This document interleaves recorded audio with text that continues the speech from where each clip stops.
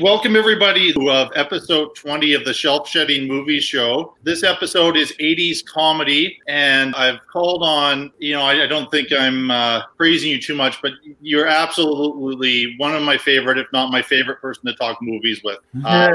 We have rank and review host Larry Parsons here to review 6 1980s comedies. There'll be some language, and some of it may be coarse language. We will have some spoilers for the 6 movies that we're reviewing, so just be aware of that going in. This is also episode 20. Way back in episode 10, I established something which I think will be painful every time I have to come around to it. Every 10 episodes, half the movies that we review have to leave my movie collection. So, Larry, just a couple things to mention before we get started here. So, since I started the Shelf Shedding Movie Show, you've done 1 episode, but you've been the benefactor of 3 of my discarded movies. That's true. It's the only time to this point we've had a tie at the bottom. And as it happened, you didn't have either of those movies, so you found a nice home for those movies. And you saved a movie that I was so afraid I was going to have to destroy, Plan 9 from Outer Space, apparently the worst movie of all time. I'm not sure I agree with that, but my guest for that show, Tim Hildebrandt, thought so. And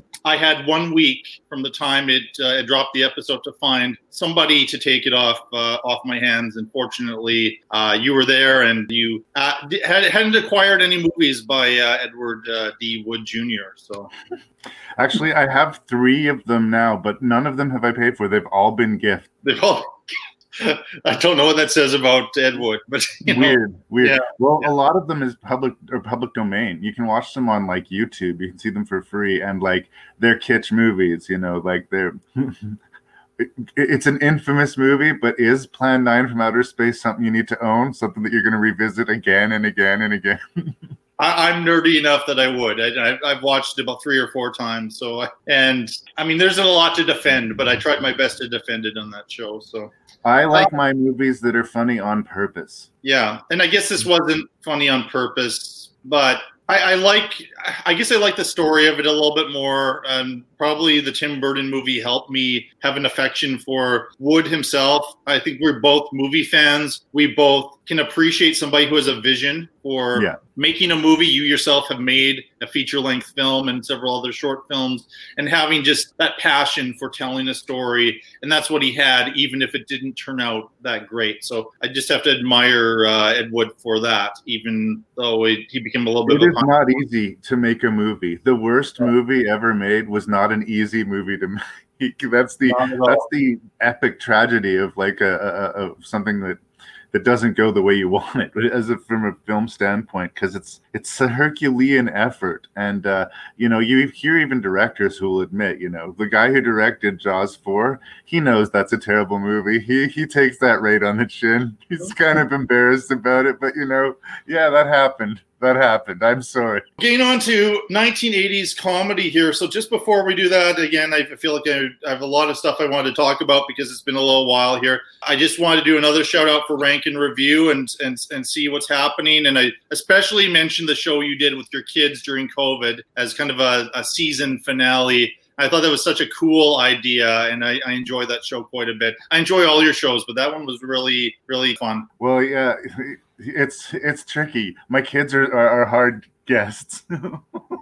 Not that I'm super hard or difficult. I like to think I'm a very accommodating host generally, but I wasn't sure if that episode was just going to be for us or not. But like everybody else in the world, we were cooped up in our house, and I needed something to keep me and my boys occupied. And I also needed some podcast recording. I kind of thought in a way that COVID would be helpful for me getting these podcasts recorded, but between technical difficulties and just everybody's life being in upheaval, it's proven, like everything else this year, to be tough to get episodes done. But no, that turned out really well. And the new season is, I don't know when is this episode dropping? This is going to drop in November, so I think you'll be into your new season. And we'll be in full swing. Yeah, I'm looking forward to hearing some new shows because I've listened to the show in reverse, and I've nearly run out of episodes I haven't heard. So getting some new ones, that's gonna be good. One of the things, I don't have kids, but I always sometimes have this vision that if I had kids, it would be so exciting to share all of these movies that I love. And so there's some points listening to the show where I was kind of like, oh, okay, so maybe not necessarily my kids would be as passionate about movies as I am. Just because you're their dad. There's something about you liking something that makes it fall like a full letter grade to them. Like, I learned this with They Might Be Giants. Like, the Giants have kids albums like made for kids to enjoy, and I was force feeding the Giants on the kids from like a very young age. Yeah. And they're just over it. They're like, yeah, we get that you like They Might Be Giants. Fine. If you try too hard, you lose in that. Yeah. You have to be sneaky about it. You have to make them kind of want it. Yeah. So when it's Owen's idea, when he says he wants to watch Jaws, that's when I get excited. Yeah, that'll be a good thing. And as they get older too, then maybe when they start to hear about this. And unfortunately, I think the idea of movies will be a little bit of a retro thing, and then you'll be like the most amazing person because you have all these movies that nobody have thought about in years and stuff. Is it a genre movie made before 2020? Because chances are I have it. Yeah, I think you would have it, yeah. Here's where I want to kind of make a comparison between, like, your show focuses on horror movies, I know, and sometimes it's my fault. You've deviated from that for a few shows, but the heart of Rank and Review is reviewing and giving some love to horror movies because they don't always get love from critics and mainstream audiences. Or just taking it seriously, because I talk about horror, fantasy, and sci-fi for the most part. But I'll talk about any movie on my show. But I like to focus on those genre movies for exactly what you said. Yes, I realize that Peter Jackson won an Oscar cumulatively for Lord of the Rings. But typically, those are the type of movies that don't get that kind of attention. As much as I think that Black Panther was arguably overrated when it got nominated for Best Picture, part of me was thrilled it was nominated for Best Picture, just that these types of movies are not easy to make. These are like pure spectacle entertainment. And just because the goal is to keep people smiling and eating the popcorn, it's somehow not acknowledged in the same way because you have to actively try to, do something important to win your Oscars, right? Yeah. I think entertainment by itself can be qualified as important enough. And so looking at comedy, I would say, to me, the two hardest genres to get right and the most susceptible to criticism are horror and comedy. When they get them right, it's just absolutely magical. But for every great comedy or every great horror movie, there's just a whole bunch of others that have just been dismissed or thrown by the wayside. I chose 1980s for this one because 1980s it was like a renaissance for horror, but it was also for comedy a great time. There were all kinds. The popcorn movie and genre cinema was big in the 80s, and it was kind of the first wave of Saturday Night Live alumni came out with their own movies, and there was just it seemed like a really exciting time. I grew up in that time watching one comedy after another. The six that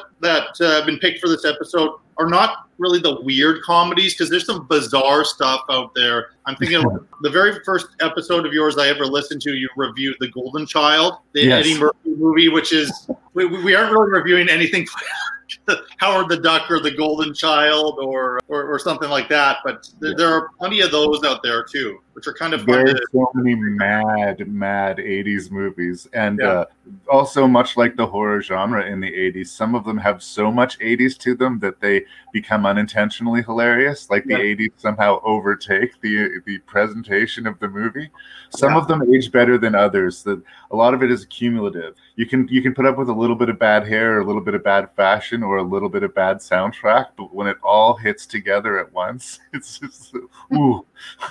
Also, I think the other thing 80s horror and 80s comedy have in common is that they haven't aged that well. Yes, that's true. That's true. A lot of the stuff that was okay to do in an 80s comedy is not okay to do now. A lot of things that was okay to do in an 80s horror movie, if you do it now, you have to be commenting on it. You can't just be a straight exploitation film anymore, it seems, right?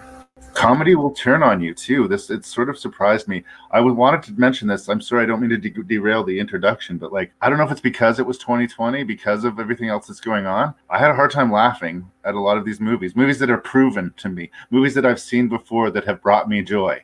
I sat a little bit stone-faced, and I went into this episode with you worried that I'm going to come off super negative. I want to just start out saying that I might be harder on these movies than I mean to, but I authentically like all of the movies that we're going to talk about on this list. I'm going to go on to say a lot of bad things about them. But I either at one point or to this day liked all of these movies. And I don't know if it's the headspace I'm in or the world we're living in. Comedy has been a hard pill to take. It's hard to laugh just because I guess I've been looking at some pretty heavier movies for the show recently. Relief.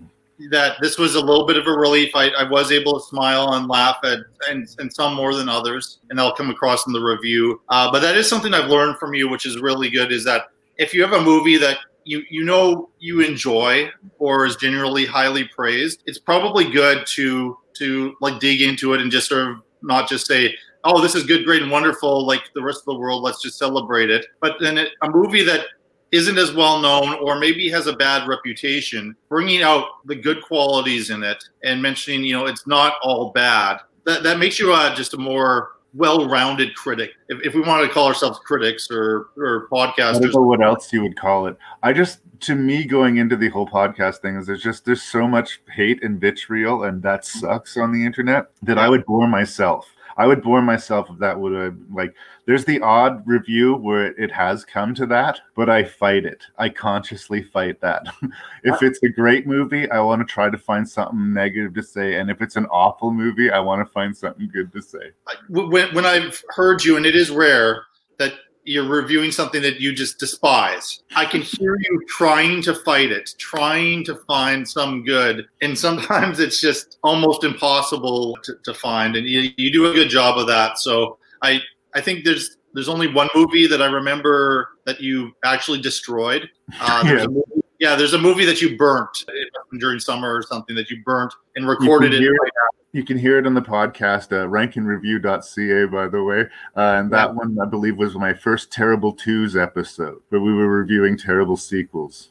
All right. So to just mention the 6 movies that we're reviewing. So we're starting off with 1982's Fast Times at Ridgemont High. Then we're going to be taking a look at 1983's National Lampoon's Vacation. It wouldn't be a Show with Larry if there wasn't a Coen Brothers movie. So we have Raising Arizona from 1987, followed by Bull Durham from 1988. Then we'll go back to earlier in the 80s with the Blues Brothers, right, from 1980. And we're going to end off with This Is Spinal Tap from 1984.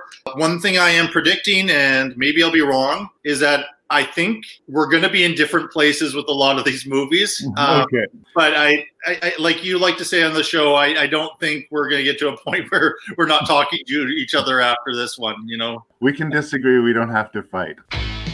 Universal Pictures presents everything you always wanted to do in high school with everyone you always wanted to do it with. Hey, bud, let's party. They're the students of Ridgemont High. Brad Hamilton, the fast food king. I shall serve no fries before their time. It says 100% guaranteed, you moron.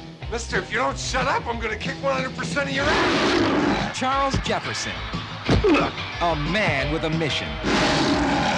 Oh, gnarly. Linda Barrett, not exactly the girl next door. Awesome. Totally awesome. And Jeff Surfs Up Spicoli. People on moods should not drive.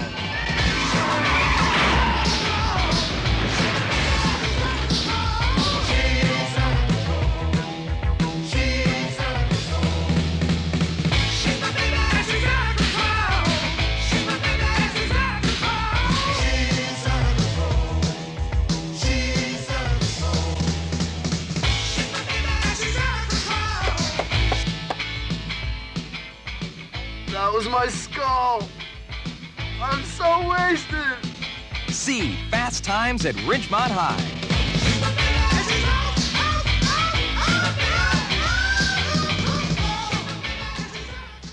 On the show, I've talked about Cameron Crowe. Actually, in my first episode, we reviewed the director's cut.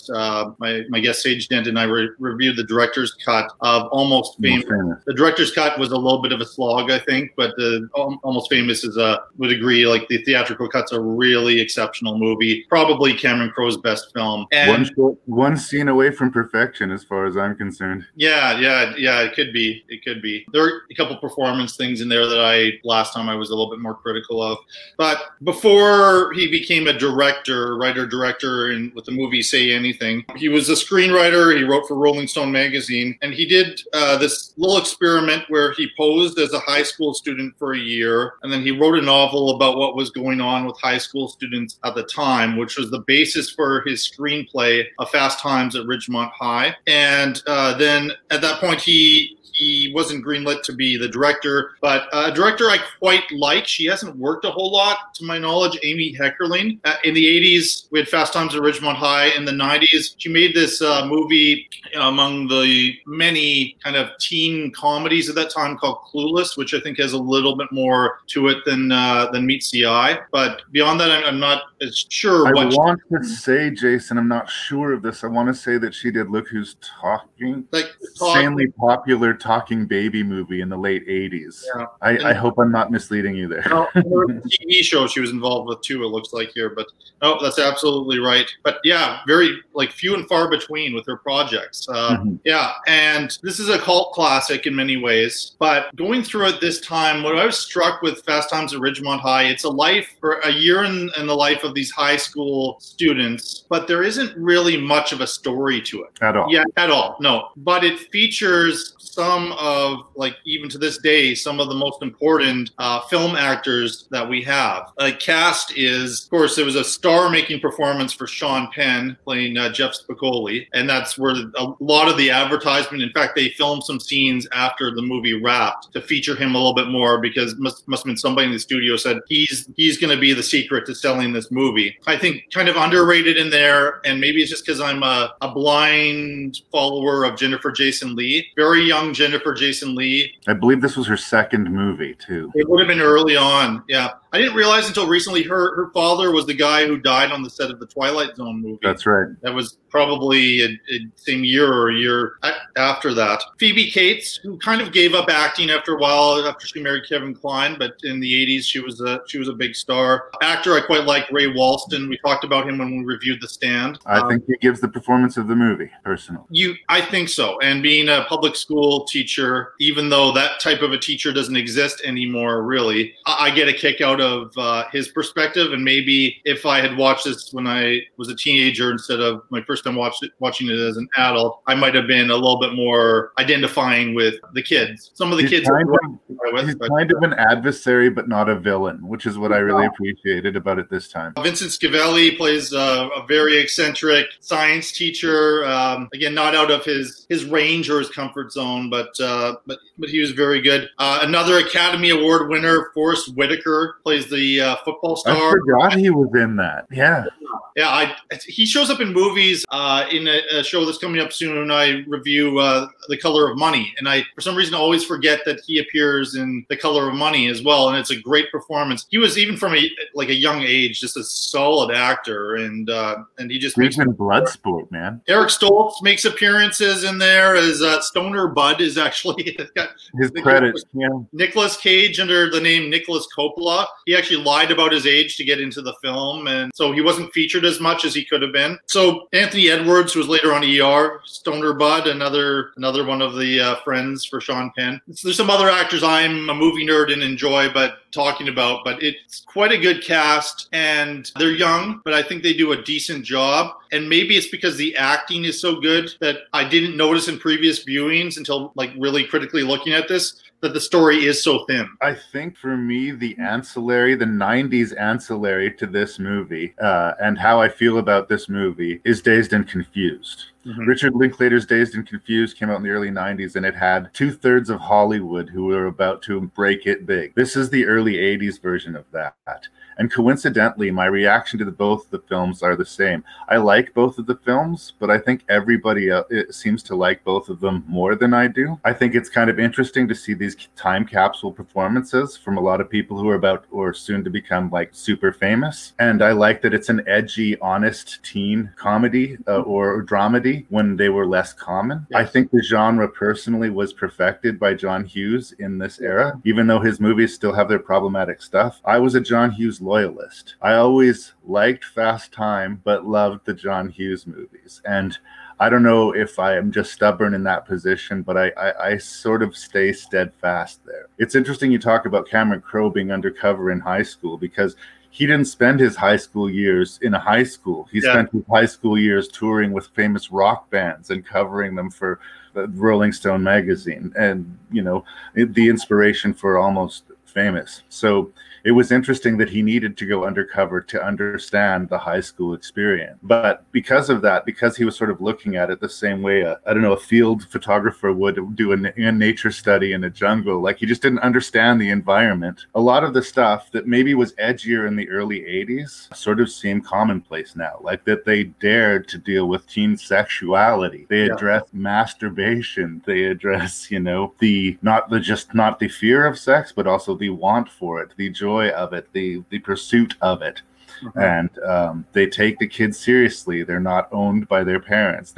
All of these things were great for their time, but all of these years later, it's just what's expected. It's the bare minimum that what we would ask from any movie set in a high school setting. What makes the movie work for me is not the comedy, it's not the story, it's the cast. That's sort of the beginning and end of my review. I've got a lot more to say, but that's where I kind of land. I think, you know, it's hard to recognize what the Reagan 1980s were like for cinema. You've addressed it on your show, particularly with the censorship around a series like Friday the 13th, how they would cut the heart out of a lot of these movies. And so I think it's kind of remarkable that this movie was released as it was, and pretty early on. Like Jennifer Jason Leigh, I don't know how old she was when she shot this. I don't think she wasn't a teenager. I don't think she was high school age, but she has two scenes where with quite graphic nudity, and she did actually look like she was 15 years old in this performance. They have a slightly more famous nude scene with Phoebe Cates. Phoebe Cates always seemed a little bit older to me. Like she seemed like she was in her 20s, but Jennifer Jason Leigh has always had kind of a young look. So you feel a little bit uncomfortable in those scenes, but that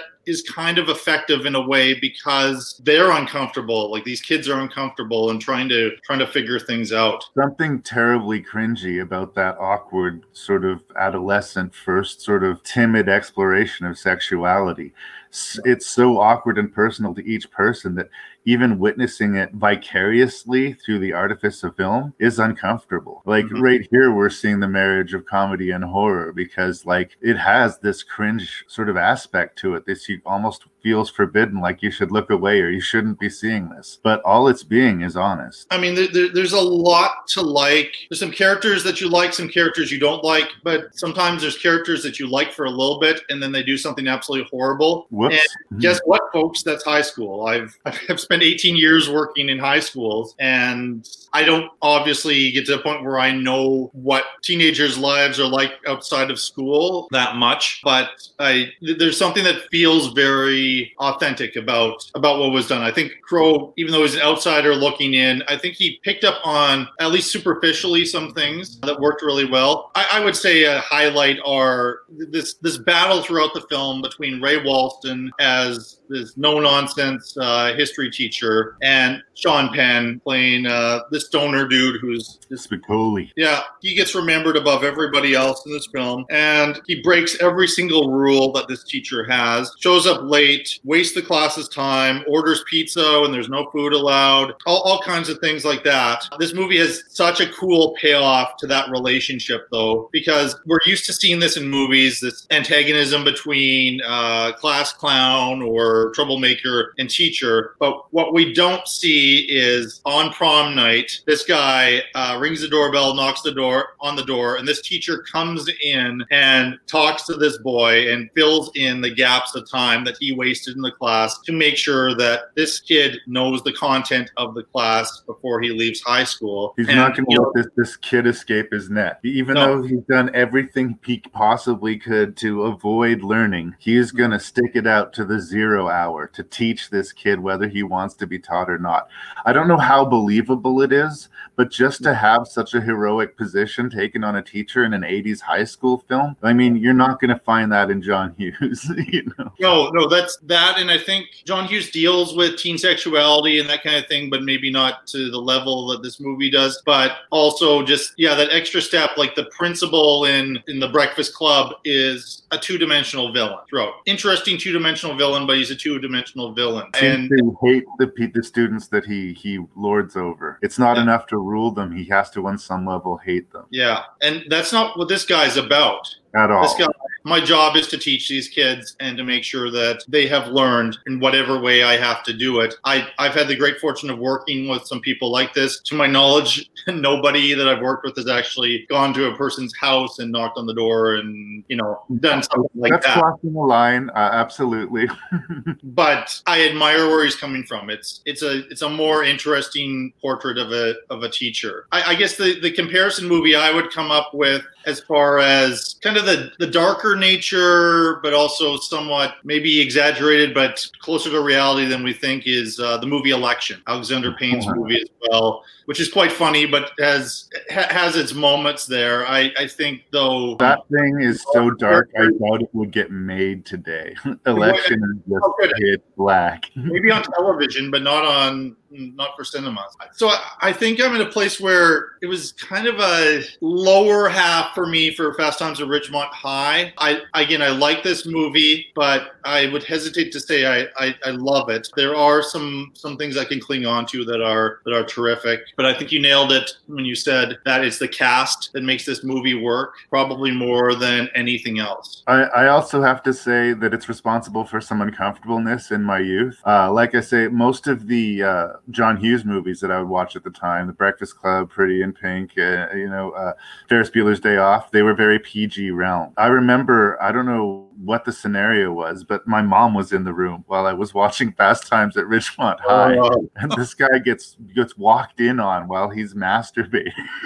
And like that as a scenario is like got to be one of the most humiliating things, and I've never seen it addressed in a movie, and the fact that it happened in a movie that I was watching with my mom was just not cool. It was not cool. I guess American Pie had a scene sort of like that, but it was like quite different with Jason Biggs and the pie and Eugene Levy. But it's bad that it's your dad, but it's so much worse that it's a beautiful girl.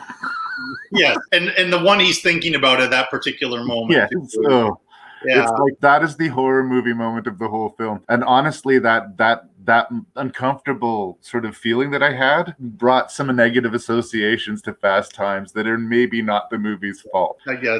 I appreciate that it's forward thinking and edgy times, especially for when it was made. But like I say, it's the fact that it has half of Hollywood in it that makes it sort of still relevant in some way today, more so than its quote edgy content. And I should mention that performance by Judge Reinhold. The 80s were the best time for him, as the last thing I remember him being in that was really good was he guest starred in an episode of Seinfeld where he was a close talker. He had a little bit of a movie career in the 80s and not much since. It's interesting, like he and Phoebe Cates are arguably the quote leads of the movie, and they're the two people who really their careers didn't go past the 80s. Not so much. They I don't know, for whatever reason backed away from Hollywood. But it was interesting to see his arc is that he starts off his senior year as one of the most important people in the high school, and he loses power step by step by losing a relationship, and then he gets caught in that masturbation scene, and then that everybody in the school is going to hear that happened. He gets fired from his job when he loses it on a customer, and then he's working at like the really crappy restaurant where he's having to do all kinds of humiliating things. So it's kind of an interesting thing, and then there's a bit of a payoff for him at the end in a scene towards the end which also involves Sean Penn in a convenience store. I don't know why that made me think of Clerks for some reason. So James Remar is the guy who robs the store. Fun fact. All kinds of interesting guest appearances. They weren't necessarily guest appearances at that time. They were just people getting work. And I think a lot of people were trying to get into this movie, and just this kind of new wave of young Hollywood, which now is pretty much establishment Hollywood, came out of this film. So it's a thumbs up review. Just maybe I will not be foaming at the mouth about it as much as I will be with some of the other movies we talk about.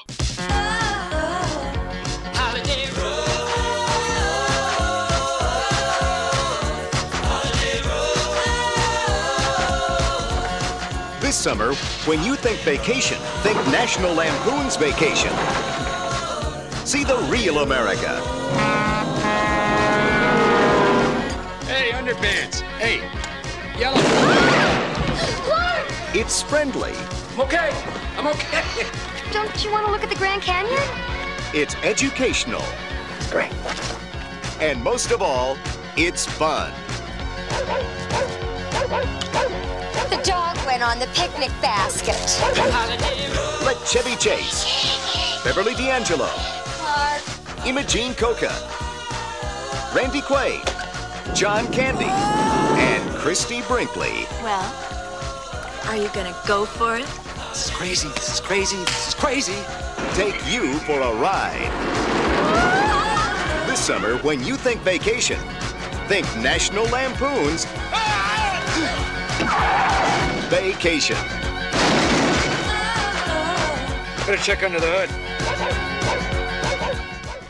It's nostalgia time for your host, Jason Dubray. When I was a kid, my dad had recorded off of television National Lampoon's Vacation, and we watched it over and over and over again when I was in the single-digit age category pretty much all throughout my life, not recognizing when I was a kid that National Lampoon's Vacation is a solid R-rated comedy, and there's a lot of stuff that gets cut out for at that time for the network TV version, but rightly so. But I can't think of a movie that had more influence on me as far as my sense of humor. I just love this movie. It makes me laugh every time I see it. And this time, quite COVID and everything that's going on, I just had such a great time revisiting National Lampoon's Vacation. It's the story of the Griswold family and their nightmarish road trip going from Chicago, Illinois to Los Angeles to see Wally World, which is obviously basically Disney World, but it was a Warner Brothers movie, so they weren't going to mention Disney World in there. They take great pains to kind of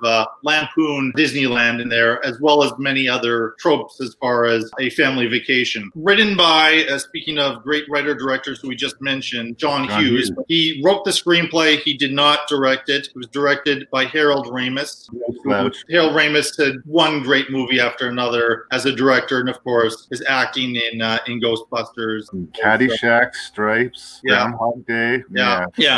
This absolute legend. And I think this solidified, he was already a big deal because of his one season on Saturday Night Live. That led to a pretty good movie career for a while for Chevy Chase. And he had some work before this. He had lots of work after National Lampoon's Vacation. It seems to me that I might argue that Clark Griswold is the role of his career. He's returned to it several times in sequels. Some of the sequels are not that great. Some are better. Of course, Christmas Vacation has become an iconic Christmas film. I think probably this one and Christmas Vacation are the highlights in the Vacation series. But I like to pretend that there's only two Vacation movies. Yeah, I watched the other ones, and maybe I'm just defending it because I have such love for this. This one is my favorite. Some people will say Christmas Vacation is their favorite vacation movie. This one's really my favorite, and maybe technically it's not as polished as some of the other movies we're reviewing, but this is coming strictly from a place of nostalgia. I would have to say this is my favorite of the 6 movies we're talking about in this show. So it is not without its problems, but I boldly want to say that this one's my favorite of the 6. Well, I can relate to your sort of VHS made-for-TV copy of the movie.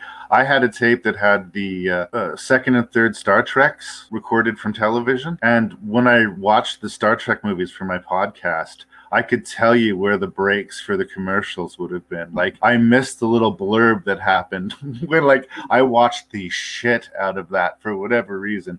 So I get you having a personal attachment to it. And look, I love Chevy Chase back in the day too, and I'm a big defender of John Hughes. I want to say this was originally based off a series of stories published in either National Lampoon's or Playboy magazine, or maybe both. National Lampoon's in the late 70s or maybe 1980. And it was based on an actual vacation that John Hughes had. Is that correct? Yeah, I think that the idea was he was taking this sort of the story about his dad and this hellish road trip that they took as a family and extrapolating it for humorous effect. I haven't read the original story, but I'm going to assume it was funny and charming, and that's why they made the movie. The interesting thing to me, which I didn't get when I was a kid and watched it, and I watched a lot as a kid like you did, maybe not as much as you, but I was a regular rotation, big fan of the movie, was that it sort of really celebrates that that Leave It to Beaver's aw shucks 50s family dad mentality. The dad is the head of the household. The mom supports the dad. They raise 2.5 perfect children.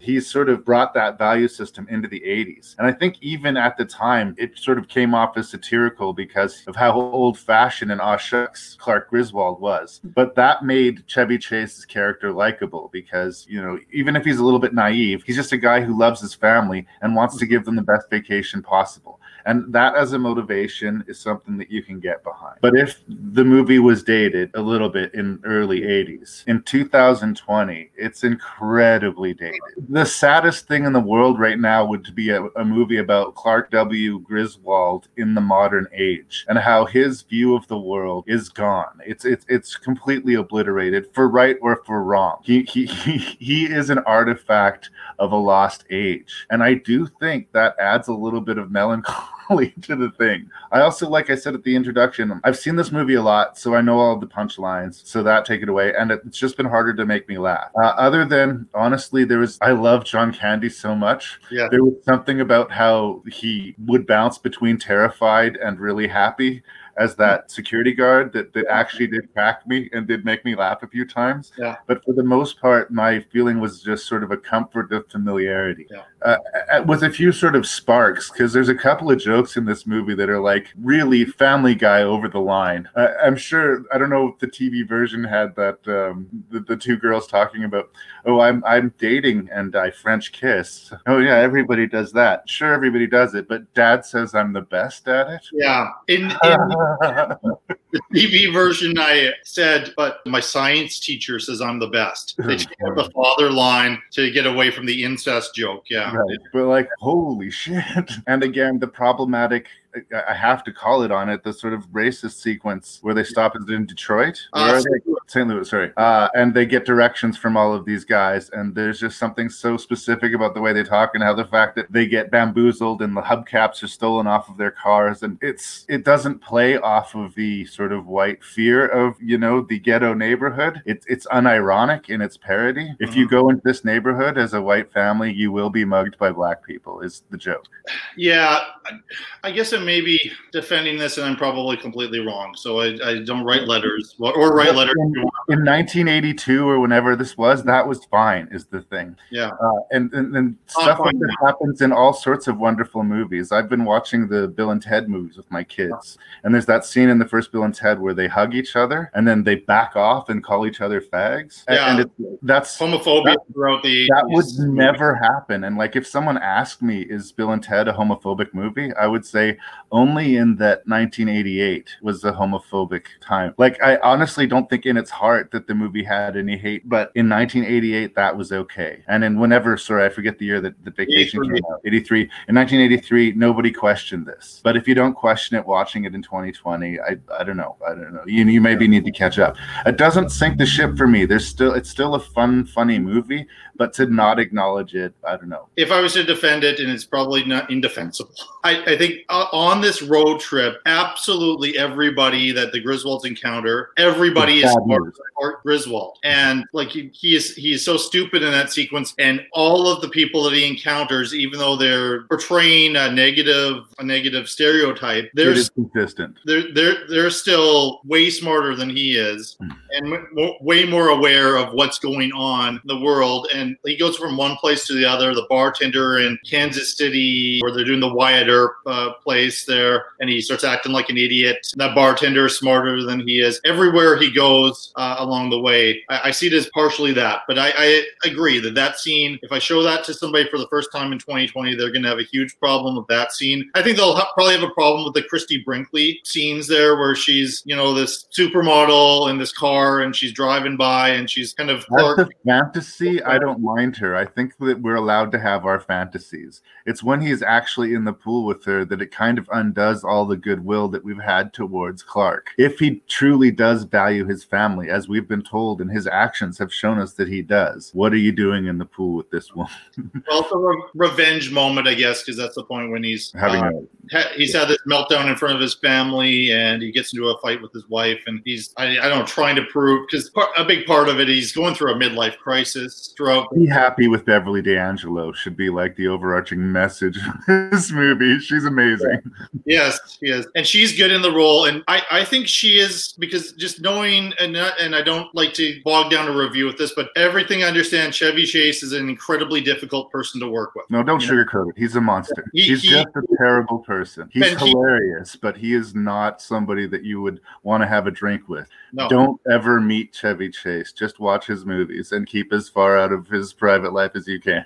He destroys his own career in many ways, and he's just burned every bridge along the way. Somehow Beverly D'Angelo must have some sort of magic in her DNA where she can work with him and return to, they've done commercial spots together as the Griswolds, and one movie after another. And I have a theory. She's, by all accounts, an incredibly nice person. Mm-hmm. And she's also, I don't know if you can tell, because Chevy Chase is very tall, but she's not very big. Mm-hmm. Like, she's physically a fairly small person. Yeah. And I think it's the idea of screaming at this really nice, really small, like there's no optic on that where you're the hero as Chevy Chase. It just looks like you're a bully screaming at a child almost. Yeah. I think she's just one of these people like you couldn't yell at. It'd be like yelling at Angela Lansbury or something. You don't do it. You don't yell at Beverly D'Angelo. There would be no occasion in which that would be necessary. But yeah, it sucks that all of Chevy Chase's performances are haunted by what a asshole he is. But there's got to be truth to it. There's like almost every director or producer that's ever worked with him who said, one and done with Chevy Chase. Yeah. But there's some people who were not one and done, and they would show up. A couple other things I wanted to mention there. That John Candy thing you mentioned, which is an extended cameo, that wasn't originally part of the movie. They had an ending to the movie that was apparently did not play well, which they actually revamped for Christmas Vacation with a hostage taking type of thing or something like that. He actually ends with him going to jail, I think, right? Instead, they went with this other idea, and they paid John Candy $1 million for this cameo role, and they thought John Candy was going to bring a lot of positive vibes towards the end of the film, which it did, and they went for a happier ending in many ways. That's a gimme for me. John Candy always gets me right in the feels. I'm still not over his death. Like, I just love that guy. Even if he's in a bad movie, he's going to bring some warmth and some humor for you. The other person we haven't mentioned yet that I would really like to mention is Randy Quaid. Oh, God. Yeah, from this point on, as Cousin Eddie, I think this is a role that's defined Randy Quaid's career. He was an Academy Award nominated actor before this, and his first movie, I believe, was The Last Picture Show. But Cousin Eddie seemed to be a perfect role for Randy Quaid, who I know he's had his problems, let's say, the last several years. After this role, it was all either crazy, eccentric, or villain roles for Randy Quaid. And yeah, he was just too famous for too long, and he ended up losing his mind. But the real tragedy about Randy Quaid is that he is an amazing actor. And I think, as funny as I do think he is in this role, this is a sleepwalk apart for him, and the fact that, like you say, this is what he's defined by. The guy from The Last Detail and Missouri Breaks and all of these great movies that nobody remembers. And he's Cousin Eddie from the Vacation series.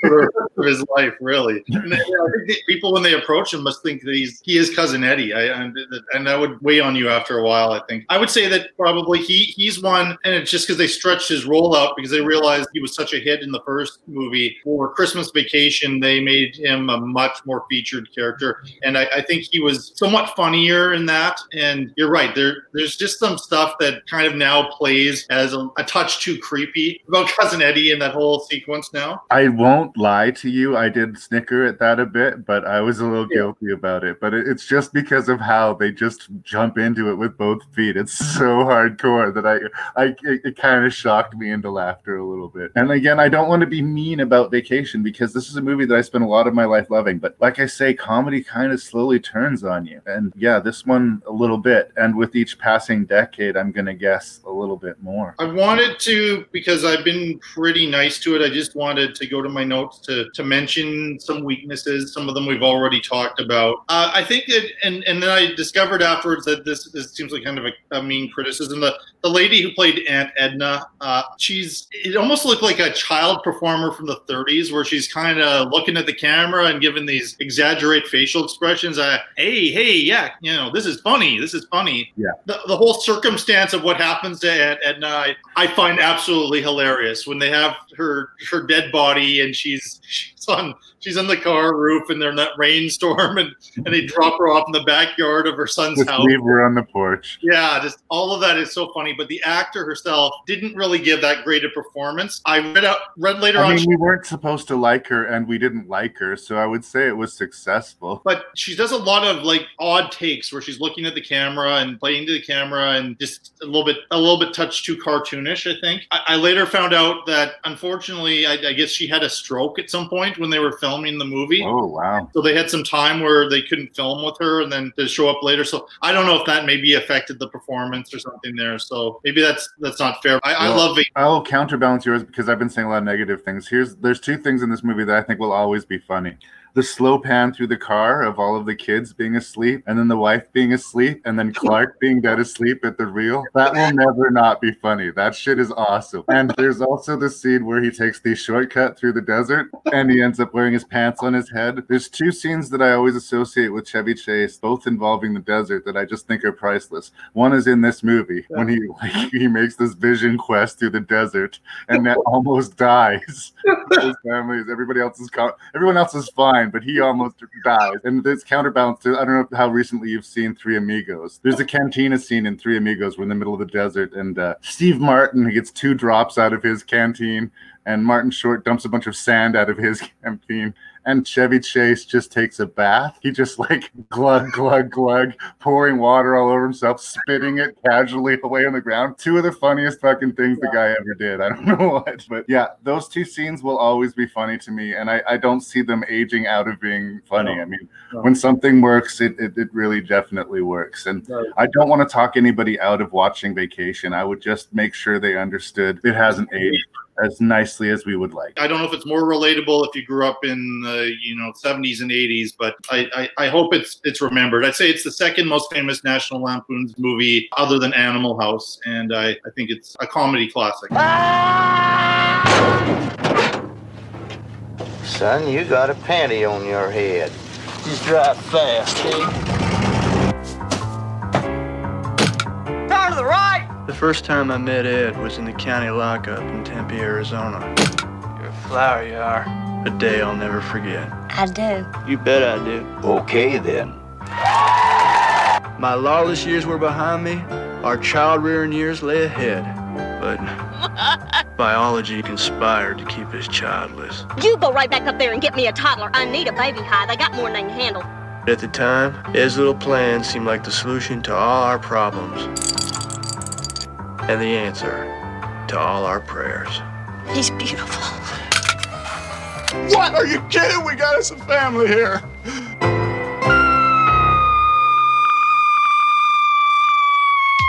I want Nathan Jr. back! What's his name? Ed Jr. Hi, Junior. So far, we've just been using Junior. We call him Junior.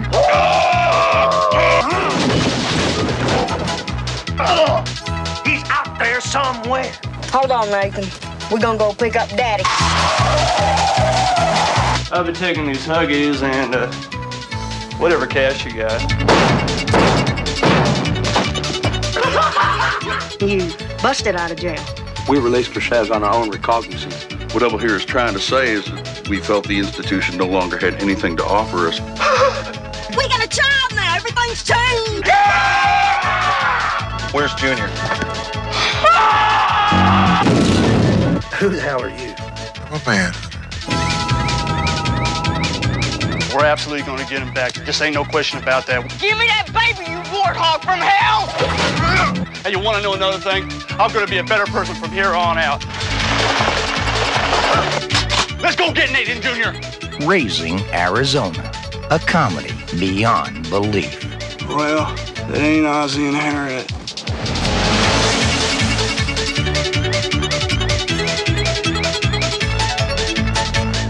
If I know you, Larry, you are a fan of the Brothers Coen, as am I. And I guess I came to be a fan of them through Fargo, which feels like jumping on the train when it was at, like, you know, its fastest pace there. But I think from the beginning, you've been a fan of theirs. And Raising Arizona, I believe, was their second film after Blood Simple. And it's probably one that if I was introducing the Coen brothers to just somebody who hadn't seen their movies before, it might be a good introduction place, because it is a very likable, broad comedy about a career criminal and a police officer who meet up and fall in love, and they're not able to have children of their own. And at the same time, this successful rich gentleman has had a ton of kids, and they think, well, this guy has so many kids, he can't keep track of all of them. So what if we just take one to be our own and to love, because we both will be great parents. Besides, they got more than they can handle. And yeah, they got more than they can handle, and they essentially like kidnap a child and try to raise it as their own. There are complications. A couple of the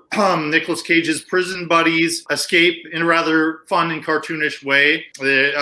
And they decide to land in their trailer park home at the same time as this baby has shown up. And there's also this rather strange post-apocalyptic fellow on a bike played by Randall Cobb. And he ends up being hired to find this baby by this gentleman who recognizes that one of the kids, he can't quite identify which kid was taken for sure, because Jr., I think. They're all labeled in their cribs, but they all get out in a hilarious sequence where Nicolas Cage tries to take this baby, being the master criminal that he is, and it's a near disaster. I have to confess, I'm not crazy about movies about babies, about diapers, about things like this, basically about that aspect of parenthood. It takes a lot for me to like something, never mind love something, which deals with this theme. But in the hands of the Coen brothers, I love Raising Arizona. It is so much fun. I wouldn't say it's among my favorite. I tend to go for the darker comedies, but I think I could show this to anybody, and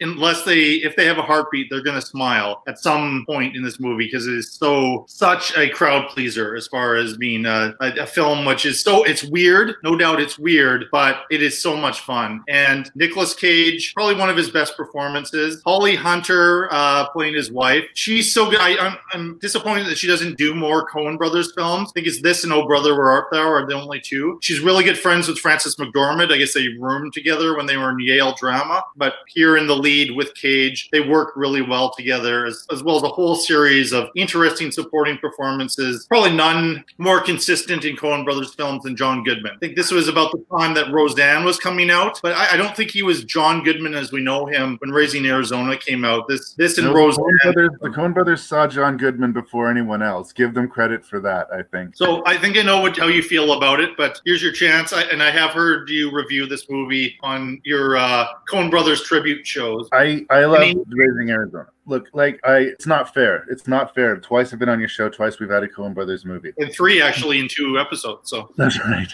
There's the very first day I started my movie collection, which continues to this day, while there's still a physical medium to collect. Yeah. I bought 2 VHS tapes at a Tramps movie sale, dating myself in Saskatoon. One of them was Tremors. The other one was Miller's Crossing. Those are the 2 first movies I bought from my personal collection. So my love for the Coen brothers goes back and goes deep. And I love Raising Arizona. And it's another one that goes back to my childhood.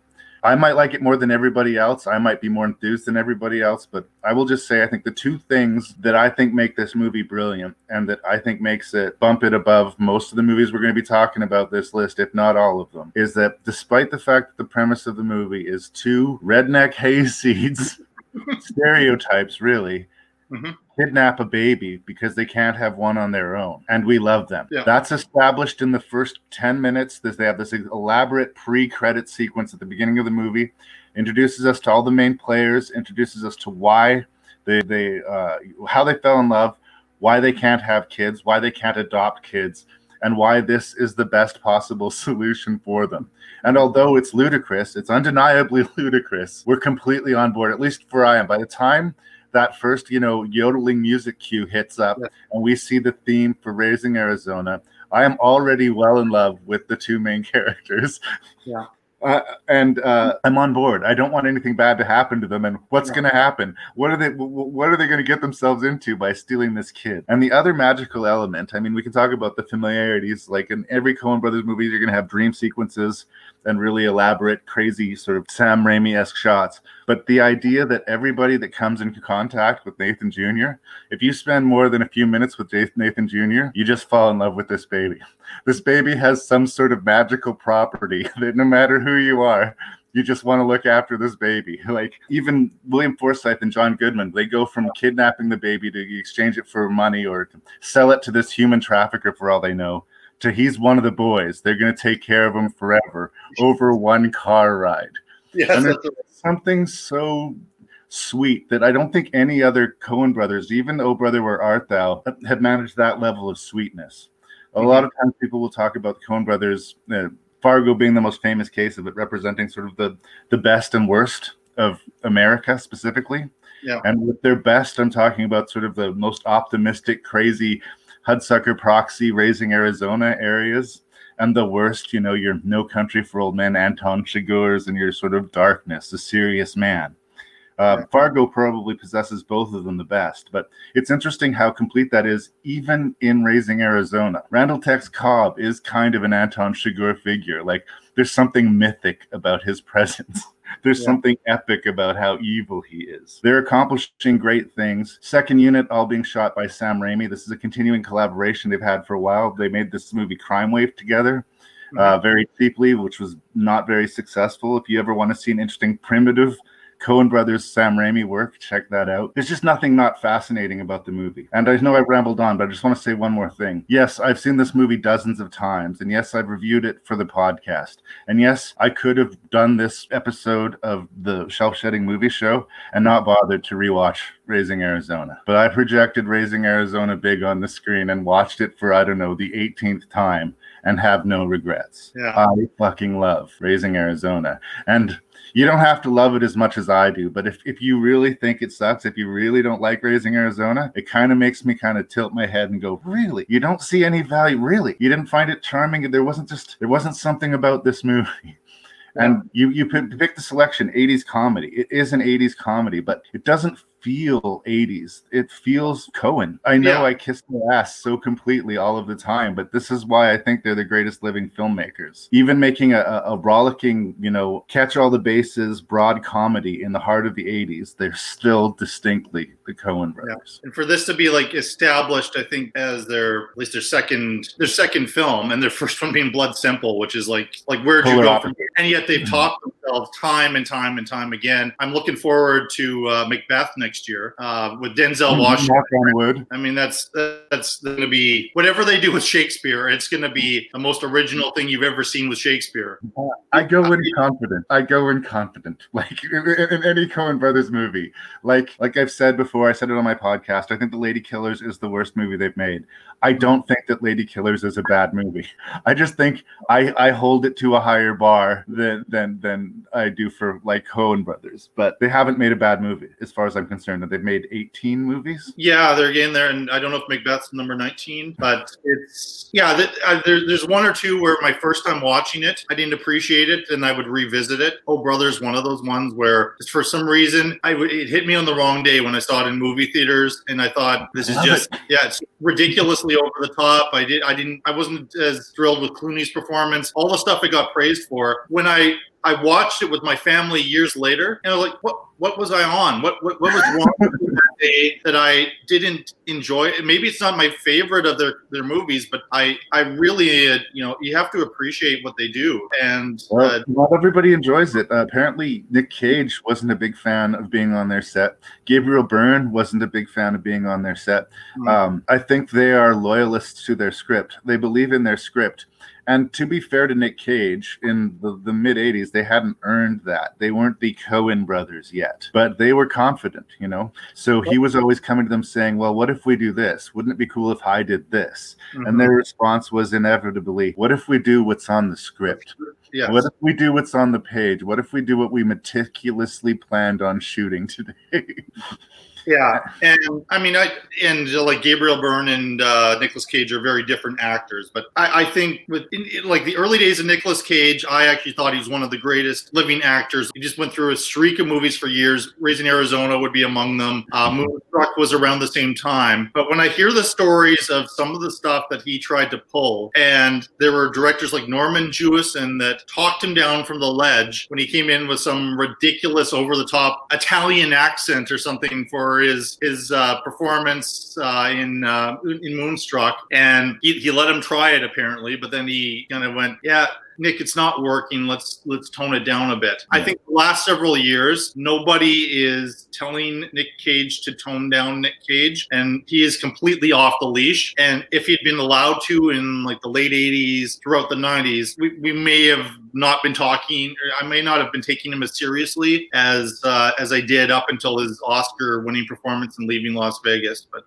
I won't take anything away from this performance, by the way. H.I. McDonough is solid. He's very good, but I think having Holly Hunter there, like she has her moment, like she's very much the what's the term now? Like I always use the term straight man, which is politically incorrect, but she's the one who's quite serious, while the more outlandish character gets to do kind of the fun stuff. And well, is she though? Because this kidnapping thing is very much her idea. H.I. may be the criminal, but like she wants a baby. And when he comes out of there empty-handed, she is not going to let him back in the car. Don't you come back here without a baby? Like.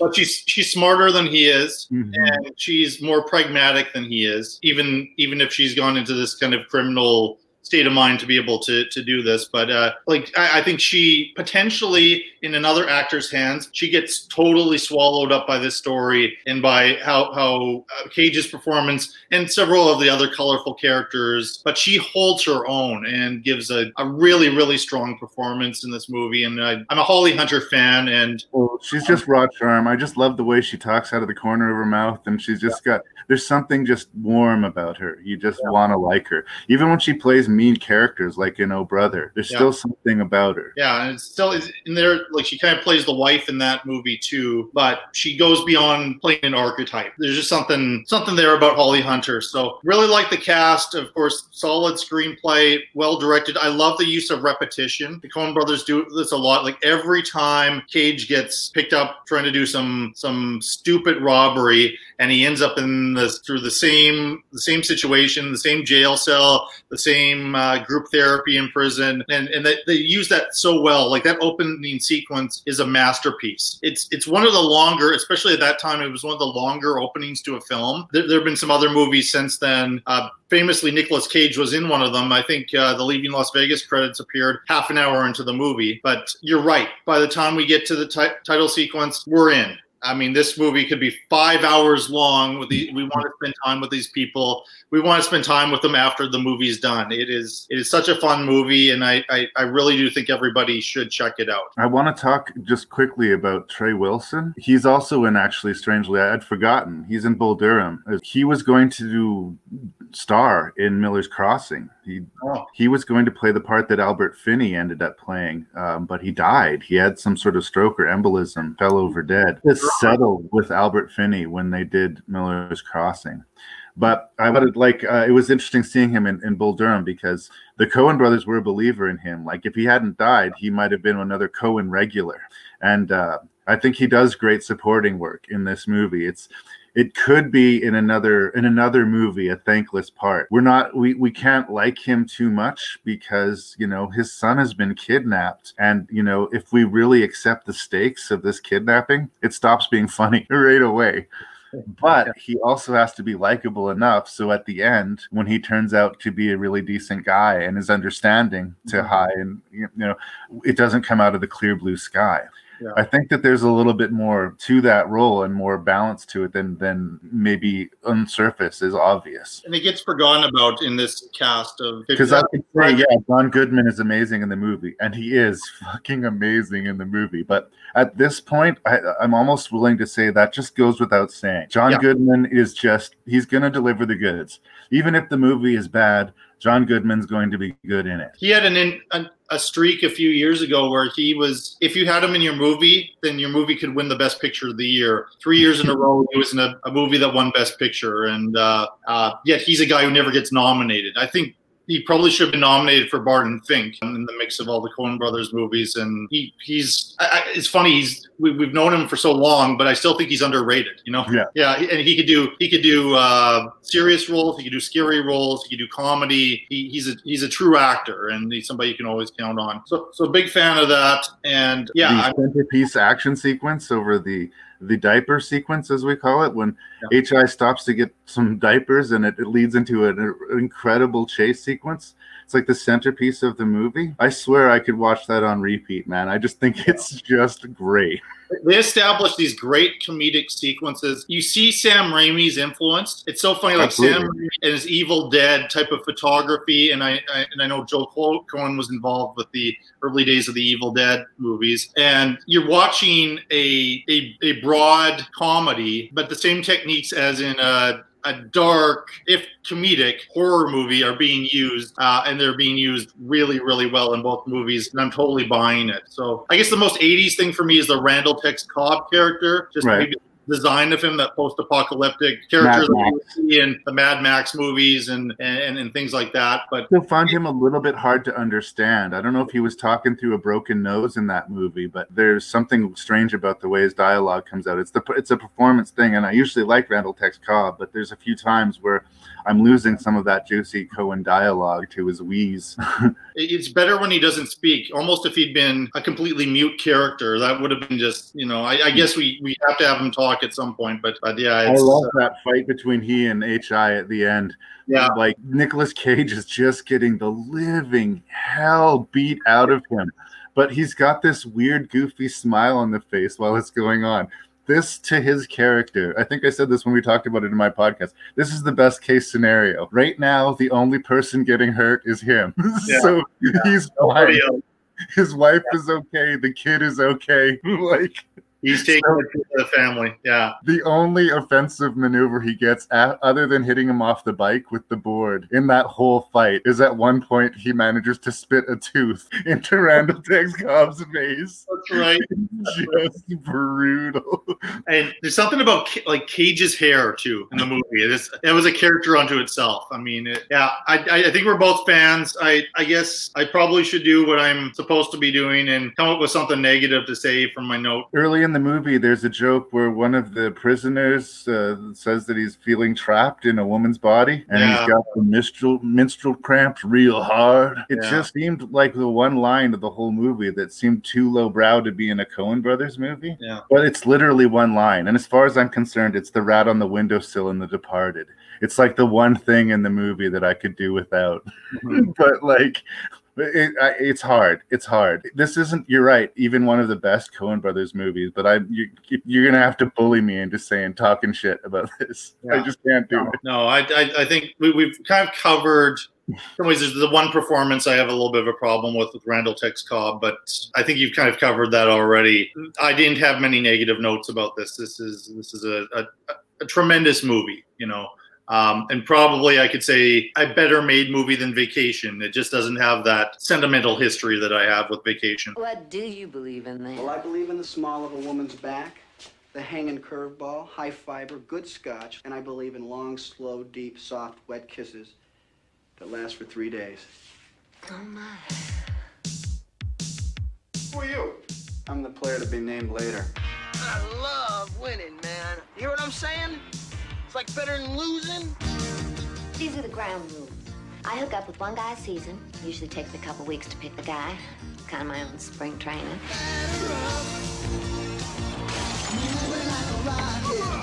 It's cold in here. You think Dwight Gooden leaves his socks on?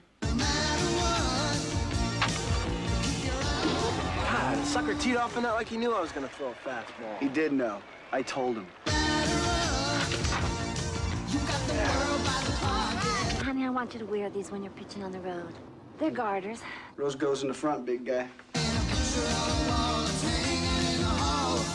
Love is a lot like baseball. It's not whether you win or lose. It's how you play the game. No problem, baby, no problem. Kevin Costner. Get a hit, Crash. Shut up.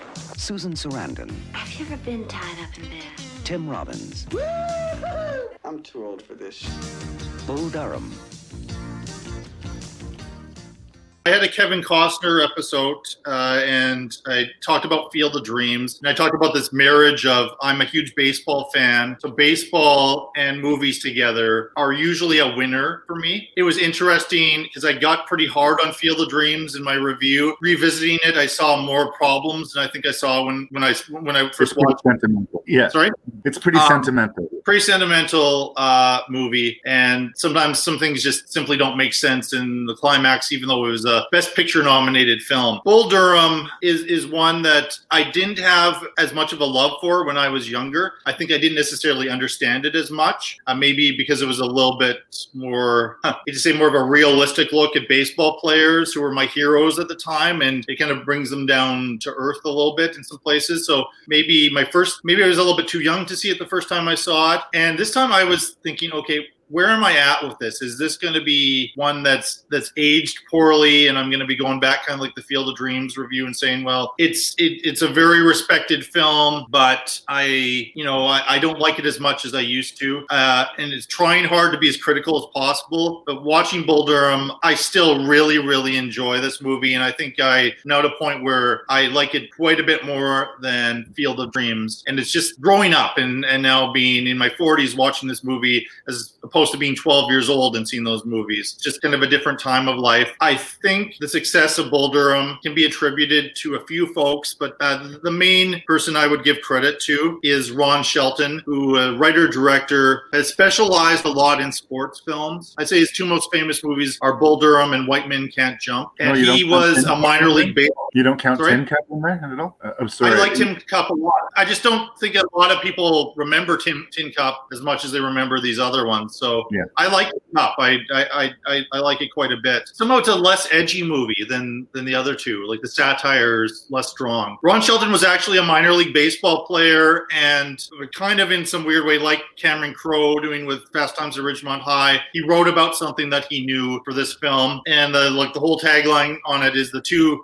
biggest pastimes in America are baseball and sex. And this movie combined both. If I was to give some credit, this was a big role for Tim Robbins, kind of announced his presence as a very important actor. I don't think I appreciated what he was doing in this movie as much when I first saw it as I do now. Big props to Susan Sarandon, and I am a Kevin Costner defender here, so I think that's where we're going to get into different territory here. I think he's very good in Westerns. He's very good when in these sports movies where he plays these athletes or these over-the-hill athletes. He plays Crash Davis, who's brought in as this kind of last days of his baseball career for this minor league team, the Durham Bulls, to work with this talented but out-of-control pitcher played by Tim Robbins, who just has this powerful arm but doesn't know how to control it, is throwing the ball all over the place. And Susan Sarandon complicates things because she is this fan of the baseball team in this small town, and she chooses one player to be her project every year and pretty much moves this young man in, teaches him life lessons, but also starts a one-season sexual relationship. And she is between the two men. She chooses Tim Robbins because Costner, as Crash Davis, he's like, it's between us. Like,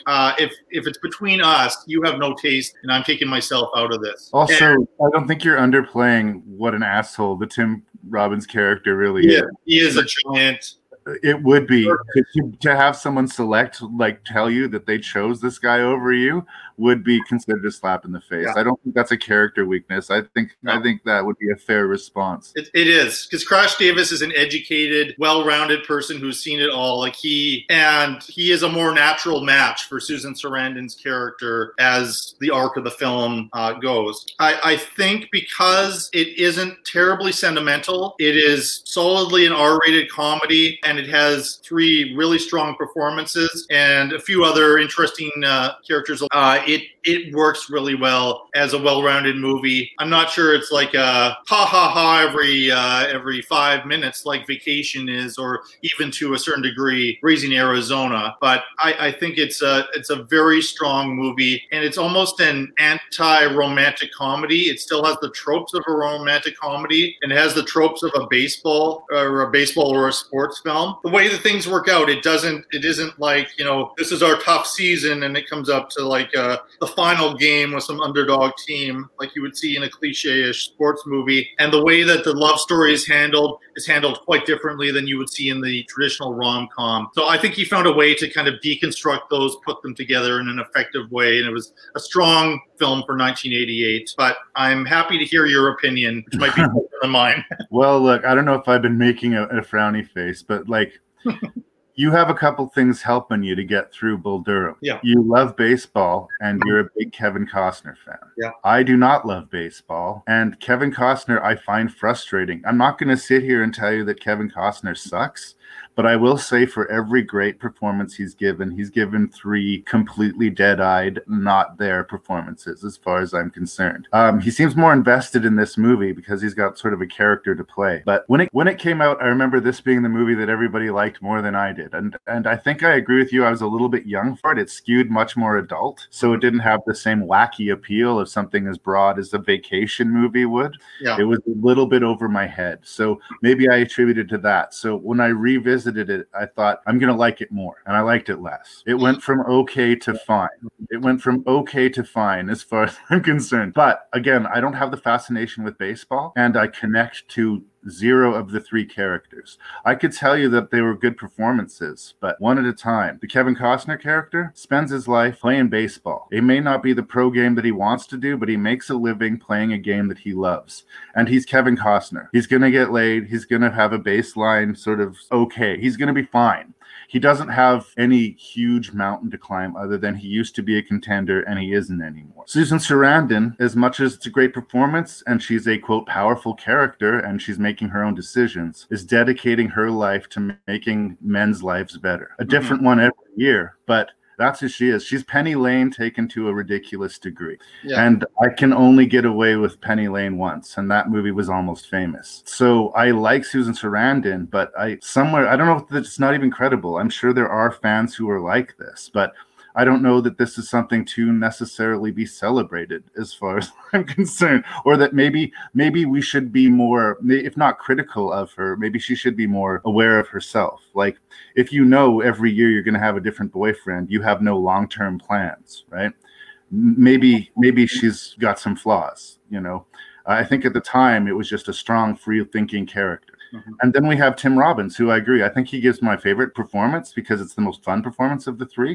Mm-hmm. But it seems like he was born with this great arm. He's inherently talented, and he takes it for granted. Yeah. And he's shitty to everybody, no matter how much they try to help him. So between those 3 characters, I don't have a lot to cheer for, Jason. I just don't. And because I don't care about baseball, and because it's going to be fine for Kevin Costner and he and Susan Sarandon are going to inevitably end up together, I didn't feel any conflict or weight or energy to the movie. I stared at it. There's a couple of funny lines. There's a couple of good character beats. And I get why this excited people about Tim Robbins and Susan Sarandon. This was about when they were about to make their meteoric rise through Hollywood. Yeah. And they earned that with this movie. Yeah. But Ron Shelton will do this same movie over and over and over again based on the success of Bull Durham. And if you ask me, he specializes in sports movies about unlikable characters. Yeah. Tell me I'm wrong.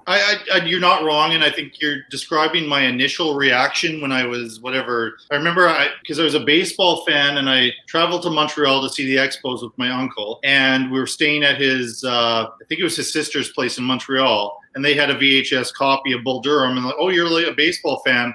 Let's watch this. But they'd kind of forgotten about some of the sex stuff in there. And I didn't get the whole picture because I think they started doing the adult thing of fast forwarding. Oh, is this inappropriate kid in the room type of thing? And it was later I saw the whole arc of the film. But what struck me about it is at a time when I saw people like Costner would always play a hero role. And all these baseball players I was enamored with and saw them as gods, right? This movie brought them down to earth as human beings. And in some cases, very arrogant human beings. Sometimes they're about themselves. Spoiled, entitled human beings. And entitled as well, because especially Tim Robbins, that he's been given this gift and he doesn't appreciate it.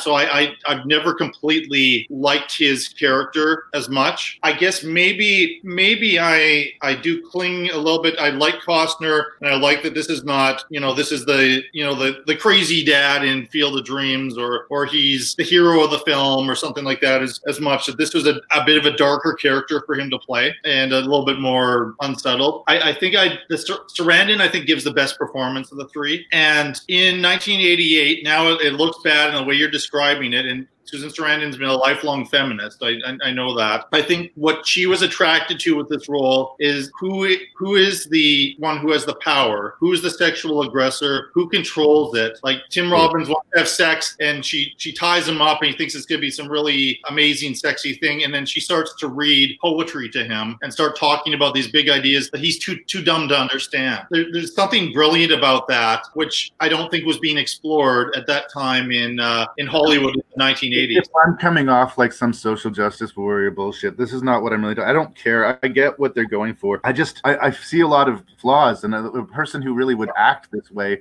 who would so dedicate themselves to other people and a new person every year, I would sort of think there was something within them that was needing looked at, that would need to be acknowledged here. This seems to be a heroic part of her personality, and it makes her strong. But it also, I think it would be even stronger to show that maybe there's something vulnerable about this. I think, but I do think that she is kind of a sad character. I don't think she's somebody who has it all together, or the film is trying to show that. And in particular, when she's not getting her way, because it really is a battle for the Tim Robbins character, who's influencing him. Crash Davis, who's saying, like, when you're playing baseball, when you're hot, you can't have sex, you can't be thinking about women or any of that stuff. That's gonna get in your head, and that's gonna screw you up. And he starts listening to Crash more, and she's just having no luck influencing these men, and she's always had this power, and then she's just, what's my identity anymore? She's stuck at a bit of this crisis point. I think, like, towards the end of the movie, and I don't think it's Pollyanna. I'm making it sound a little bit Pollyanna, but Crash is retired from baseball. She's retiring from being the Penny Lane, as you described her, of this Durham Bulls team, and they've really kind of found each other, and they're better suited to each other than anything else, and that she's not going to be doing this anymore, that they're going to now carry on with their lives. Seems like the movie doesn't even pretend there's conflict in that. It's like this is her one last hurrah before she settles down with Kevin Costner. You know what I mean? And it's something coldly calculated about that. I think Ron Shelton does. I get why people appreciate it, because it's more layered and nuanced than sort of like a crowd-pleasing sports movie like Hoosiers. It might have its appeal, but it's also, pretty contrived in a lot of ways. And he seems to consciously avoid that. But I think he arguably overcorrects a lot of the time. I think I would have liked White Men Can't Jump a lot more if I liked Woody Harrelson and Wesley Snipes' characters a lot more. They were so shitty to each other that I ended up not liking either of them by the end of the movie. And whether or not that was the point of the exercise, it made me like the movie a little bit less. And I don't know if that's a comment on male relationships in the sports environment, where they do talk that way to each other and talk each other down and smack talk. I'm not an athlete in any way, shape, or form. I'm an appreciator of baseball mostly. I will watch sports, but I'm not an athlete. I've never understood that mentality, but I think he's trying. Movies have always been my sports. I've been bullied by too many jocks to really even pretend to like sports, and I just, it's not my thing, and I will take that that's a knock against it. And I've always been mystified by the popularity, like I said, of Costner. I was listening to your podcast earlier today. You were talking about Robin Hood, Prince of Thieves, and I was like, I remember that. That was the big selling point of the movie. Not Alan Rickman, not that they're doing a nouveau Robin Hood. Yeah. Kevin Costner. And watching that movie today, he is the worst thing about that movie, as far as I'm concerned. It's brutal. And he made Dances with Wolves a Best Picture winner, which is already so, it should have been the last of the great white savior movies. Unfortunately, Avatar exists. And then every now and then I'll be shocked. I'll watch JFK or Clint Eastwood's A Perfect World, and I'll think, Jesus, this guy's awesome. What happened? So I have this like frustration with Kevin Costner, and there are scenes in this movie in Bull Durham where he lights up, but it's not completely there for me. It's an easy role for him. He's just a guy who everything has more or less worked out for, and everything is going to continue more or less working out for. But he much like Susan Sarandon, has a bit of an empty existence. I mean, that's all. He's not as happy as he should be considering. No, not everybody gets to play professional baseball for the better part of their adult lives, and he's just kind of a miserable person. But that's all he has in his life. And some people spend their life dreaming of playing in the pros and never do it. He did it. He did it. And he gets his home run record and all of that, but yeah, and I just feel like Ron Shelton's aware of the bullying nature of jocks, and so this is kind of showing people the flaws. Very flawed human beings, and they are sometimes miserable human beings, and maybe we shouldn't be celebrating them and treating them like gods because this is how they act, and maybe that's why his protagonists are kind of unlikable people. But I think he just overpours. I think especially in a rom-com environment, at least what these movies that advertise themselves to be, the sweet and the sour needs to be balanced. And the reason I brought up Tin Cup is that to me is the movie where it happened. Yeah, you're right. That's a sweeter movie. Maybe there's something harsh about them. There's something that's so ugly about his characters that it's hard to cheer for them. And so the payoff isn't as strong to me. And the only thing I maybe care less about than baseball is fucking golf, dude. And Tin Cup's about golf.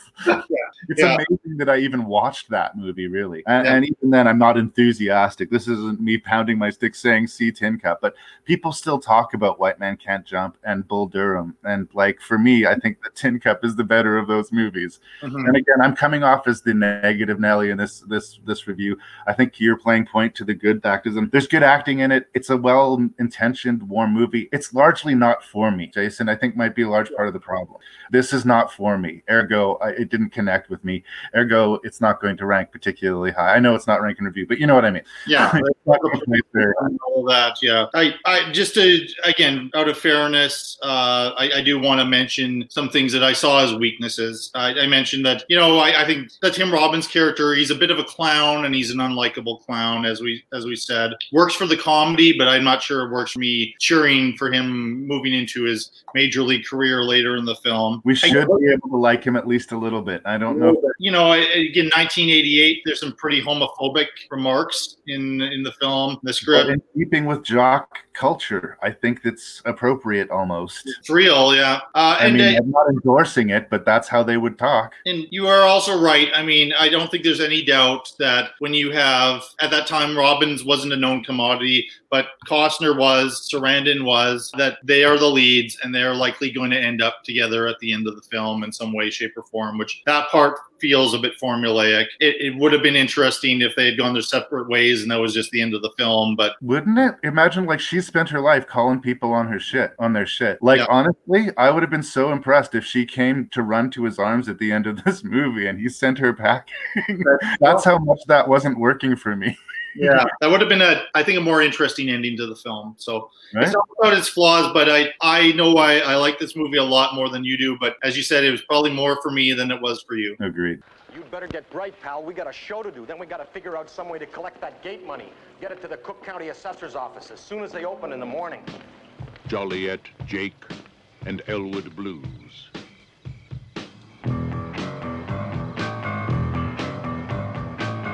Two men with a mission, and only 11 days.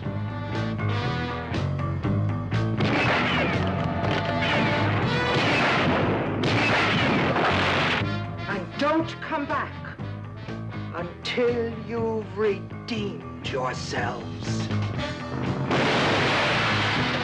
Our Lady of Blessed Acceleration, don't fail me now. Beat! Feel it! Cut!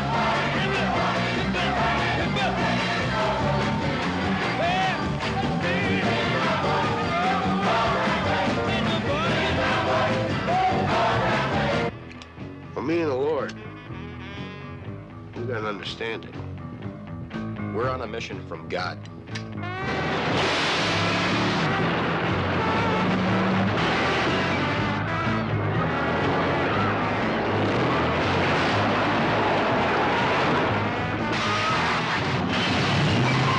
lots of space in this mall.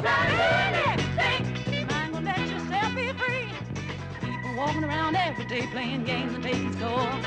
Trying to make other people lose their mind. Well, be careful you don't lose yours. Yeah, how are you going to raise $5,000 in 11 days without ripping off somebody?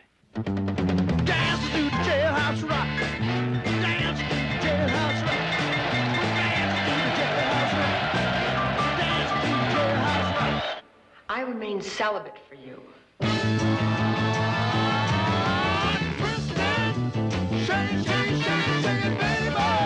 Hit it. My heart's calculating. My true love will be waiting.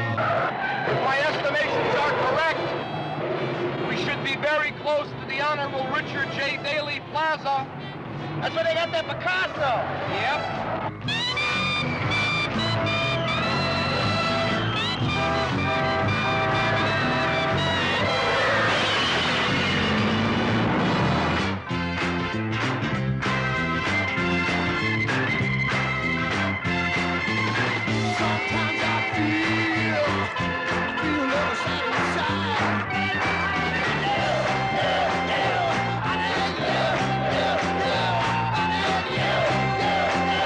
Two guys come in here, black suits, black hats, one carrying a briefcase? Yeah, I just sent him down there. Thank you.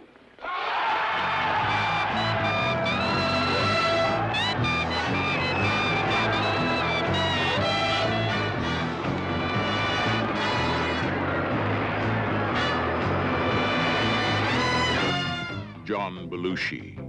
How much for your wife? Dan Aykroyd. After the gig, maybe we could, hang out together.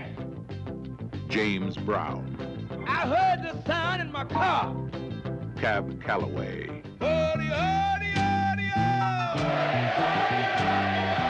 Ray Charles. You know depreciation, man. Carrie Fisher. I must now kill you and your brother. Aretha Franklin. You're living with me now, and you're not gonna go sliding around with your old white woman friends. Henry Gibson. He better pray the police get to him before we do. And the Blues Brothers Band. Let's go, boys. The Blues Brothers. Are you the police? No, ma'am. We're musicians.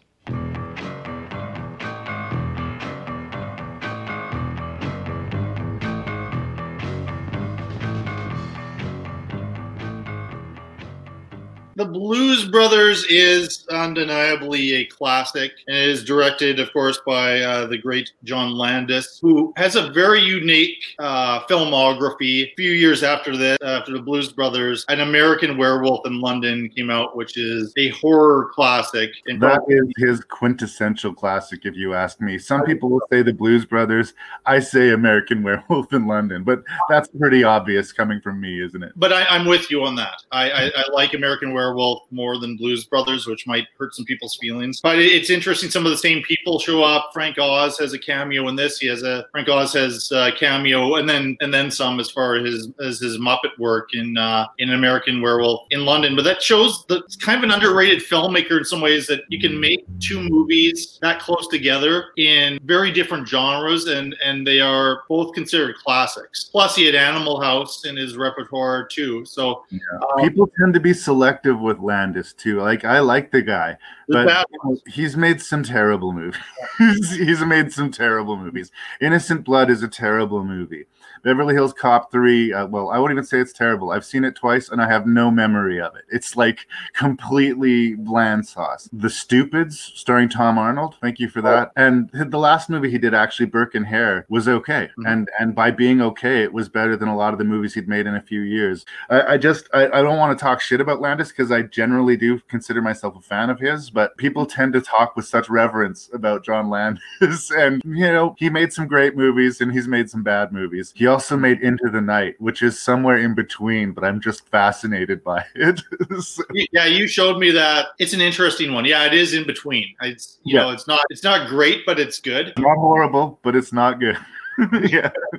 strange. It would be in the weird 80s, I think, would be a good place to put something, that movie. The Blues Brothers kind of came out of Saturday Night Live, and they're just this made-up brothers who would perform the blues, and there's something kind of funny about them. I don't know if it's because it's Dan Aykroyd and the late John Belushi playing the roles of Jake and Elwood. This movie is just basically about Belushi gets out of prison, and the brothers go to the orphanage where they grew up, and they find out that it's all these kids are going to be, the orphanage is going to disappear unless they raise this money quickly, and they go on this mission for God to raise money, and then they get in all sorts of adventures around Chicago, encountering all kinds of famous blues performers and strange characters and neo-Nazis, and Carrie Fisher,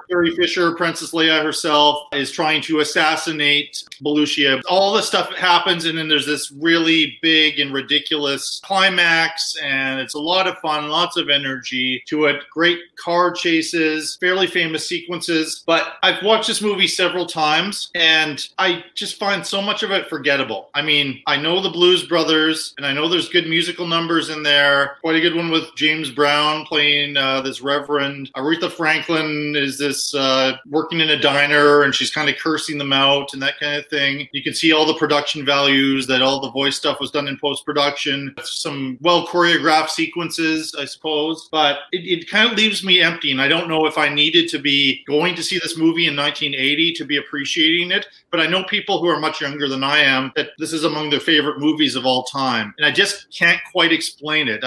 This one will have less points than maybe a lot of people think it deserves. So it's interesting, but it's just not fantastic for me. I am suspecting that this movie, much like its immediate predecessor, Animal House, is one of those movies that is really defined by the time it came out in. I think the farther away you get from 1980, the less impactful, arguably, it should be to you. You're right, though. It's interesting because there's a lot of people that have big love for the Blues Brothers. You and I are about to hurt Lee Beckman's feelings really badly by talking shit about the Blues Brothers. Then talking shit is overstating it. But here's the thing. It's going to be lower on the list because I want you to get rid of it so I can have a new copy of the Blues Brothers. I couldn't find my copy of the Blues Brothers, and I fucking know that I have a copy of the Blues Brothers, and it really made me irritated.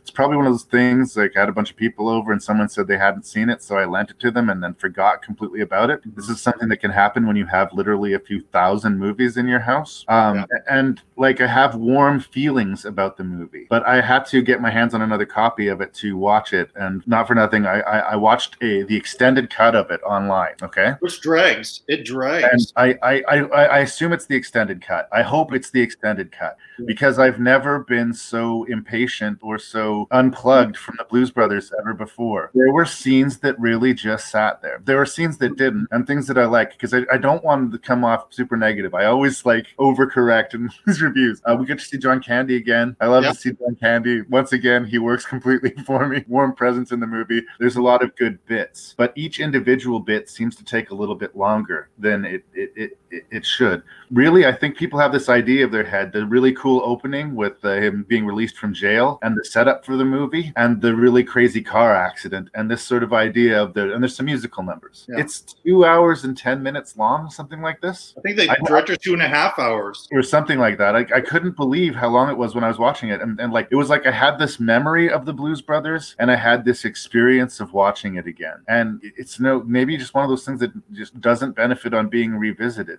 I don't think Animal House sucks either, but I think that every year that goes by, it's not as edgy. When that movie came out, it was crazy and edgy. I mean, going back to Fast Times at Ridgemont High, it's sort of the same idea. Yeah. When it came out, people were like, wow, they're really going places with the teen sort of subject matter. Here's another thing, and I keep on going to the social justice warrior thing, but what is the comic conceit about the Blues Brothers, if not it's funny that two white guys are singing the blues? That must be it. It is a total mystery to me of the early years of Saturday Night Live, why kind of the first big movie to come out of Saturday Night Live, and there have been some pretty god-awful Saturday Night Live movies, to be fair, and this is not god-awful. But what was it from those early years that the Blues Brothers was kind of the one that came out? They would kind of perform as musical guests. The impression I got is when they couldn't book a musical guest, they would have the Blues Brothers perform as filler for their hour and a half in the early years when they didn't know what they were doing. But even part of their stage shtick, they talk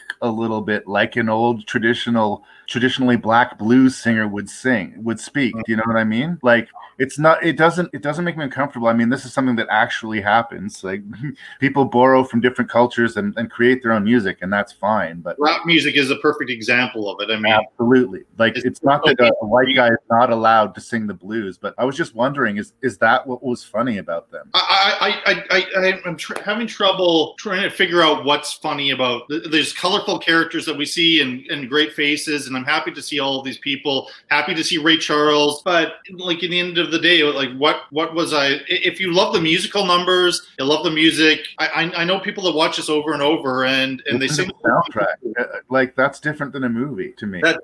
It's kind of like those sing-alongs to Grease or The Sound of Music or that kind of thing. I guess it has that kind of a following. But if you're not getting that kind of joy out of it, unfortunately, and there's nothing wrong with the soundtrack. I love all of them there. At all. I have no complaints. I'm not dancing. I'm not singing along to it. I'm interested in the story, and the story stops every time we have a 10 to 15 minute long musical number. And so that's where I'm a little bit stuck on this one. I think a lot of people will talk about how great John Belushi, this is one of his great roles, this in Animal House. I actually like Aykroyd a bit better. I love Aykroyd's deadpan quality. Like, everything is serious that they're doing, and he believes the circumstances, no matter how ridiculous in every moment. Whereas Belushi seems like he's playing the funny, he's playing, look at this. Like, he's playing the ridiculous, and Aykroyd's playing the cool. And you're right. It's interesting to see Aykroyd playing cool because he doesn't do that anywhere else in his career. Usually he's weak or nerdy or nebbish or in some way flawed. In this movie, he comes off as the guy with the shit together and very cool and smooth. He tried that a lot in his earlier careers, like there was a Dr. Detroit movie and a little bit in the Dragnet movie, doing this sort of straight man things that seemed less comfortable to fit him, but was still interesting to see nonetheless. I'm an Aykroyd defender and everything not to do with Nothing But Trouble, so like I don't like to talk crap about him. Mm-hmm. And I do think, I mean, it's not fair to put any hurt on this movie, but it needs to be said that this movie has one of the worst sequels in history. Blues Brothers 2000. And it had Goodman in it, and like as you said, Goodman is gold usually, and it's disrespectfully bad, I think. And that might contribute to hurting the legacy of the Blues Brothers itself. It's fine. It's okay. I get why people liked it. It feels like an old-fashioned entertainment. It's less about getting to the next gag or the next scene, but like, here's a big musical number, and here's a big car chase, and here's a celebrity cameo, and this is all going to add up to being a movie somehow. And I get, like, people liked it, and it was really now and hip when it came out. It was like even edgy. Mm-hmm. And again, in 2020, it's interesting, but I'm amazed that it still has the legacy that it does, because it feels to me like if you weren't like alive when this movie came out, that it would be strangely fun to you. And other than things like seeing Carrie Fisher, which does give me a pang still to this day, I'm waiting for the time where I can see Carrie Fisher in a film and not just instantly get sad.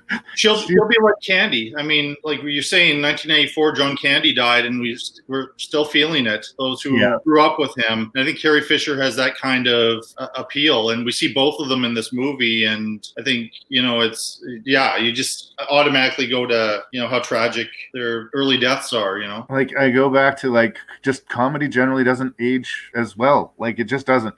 And I think in the 80s, generally speaking, movies were taking their time more than we're used to today. So they didn't feel that pressure of having a gag a minute or pushing the plot. Like now, like even me as a director nowadays, if I was making a comedy and we had a scene that didn't push plot or make people laugh, or ideally both, then it has no business in the movie, right? This movie is full of superfluousness. And if you're enjoying that, you can take a bath in that superfluousness. And again, maybe it's the climate of 2020, but I was shocked at how little I laugh while while I watched the Blues Brothers this time. I am saying this with no joy, but it's just a fact. I wouldn't give it a thumbs down review. I would give it an is what it is review. Do you like the Blues Brothers as a concept? Did you laugh at their musical numbers on Saturday Night Live? Well, here's 2.5 hours of it. Get ready. And I think maybe it is what it is. Maybe it needs to be a party movie. Maybe it's this memory that everybody has of watching it in their college dorm with a bunch of friends drinking beer and smoking weed, and oh yeah, the Blues Brothers was hilarious. And maybe everyone just needs to stick with that memory. Much like Animal House. Exactly. Same thing.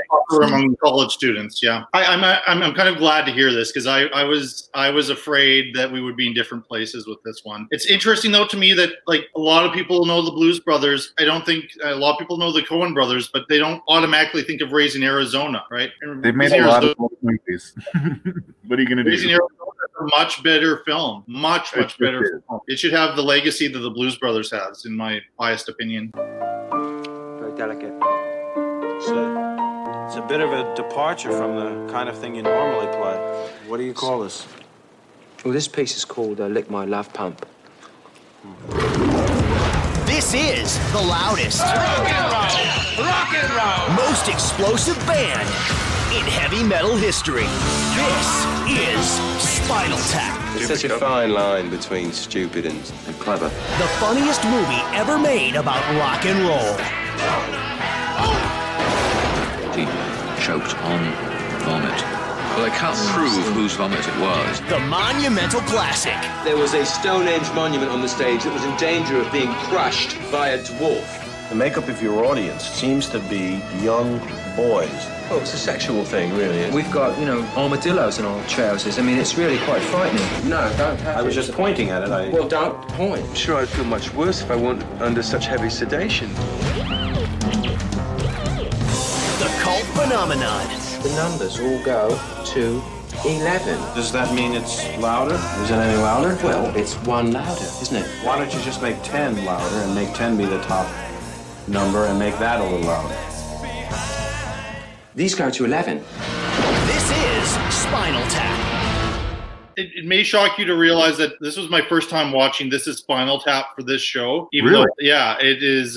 It's been around for a long time. I'm a fan of Rob Reiner. I'm a fan of mockumentaries, improvised comedy, Christopher Guest, and I'm a big fan of his movies like Waiting for Guffman and Best in Show, movies like that. Maybe because I don't have the history that some people have with This Is Spinal Tap, it didn't really work for me. My favorite parts were spotting different comedians that would show up in cameo appearances, like Billy Crystal or Fran Drescher or people like that. Just another one where there's these great comedic musical sequences, and some of them were quite funny, but other times, there's a lot to get out of the lyrics from the songs and that. But sometimes the movie would stop for me a little bit on that front. I think they did a great job of kind of researching the Rolling Stones and the Beatles, and then very much the bands of the 1980s, which I don't claim to be an expert in, but particularly those British bands that were starting to see like the end of their heyday and trying to keep their careers together. So there are moments that are funny, but I found myself smiling a bit, but I wasn't laughing out loud as much as I do with the Christopher Guest directed mockumentaries for some reason. And maybe, I don't know, Any Given Day or whatever, This Is Spinal Tap just didn't work for me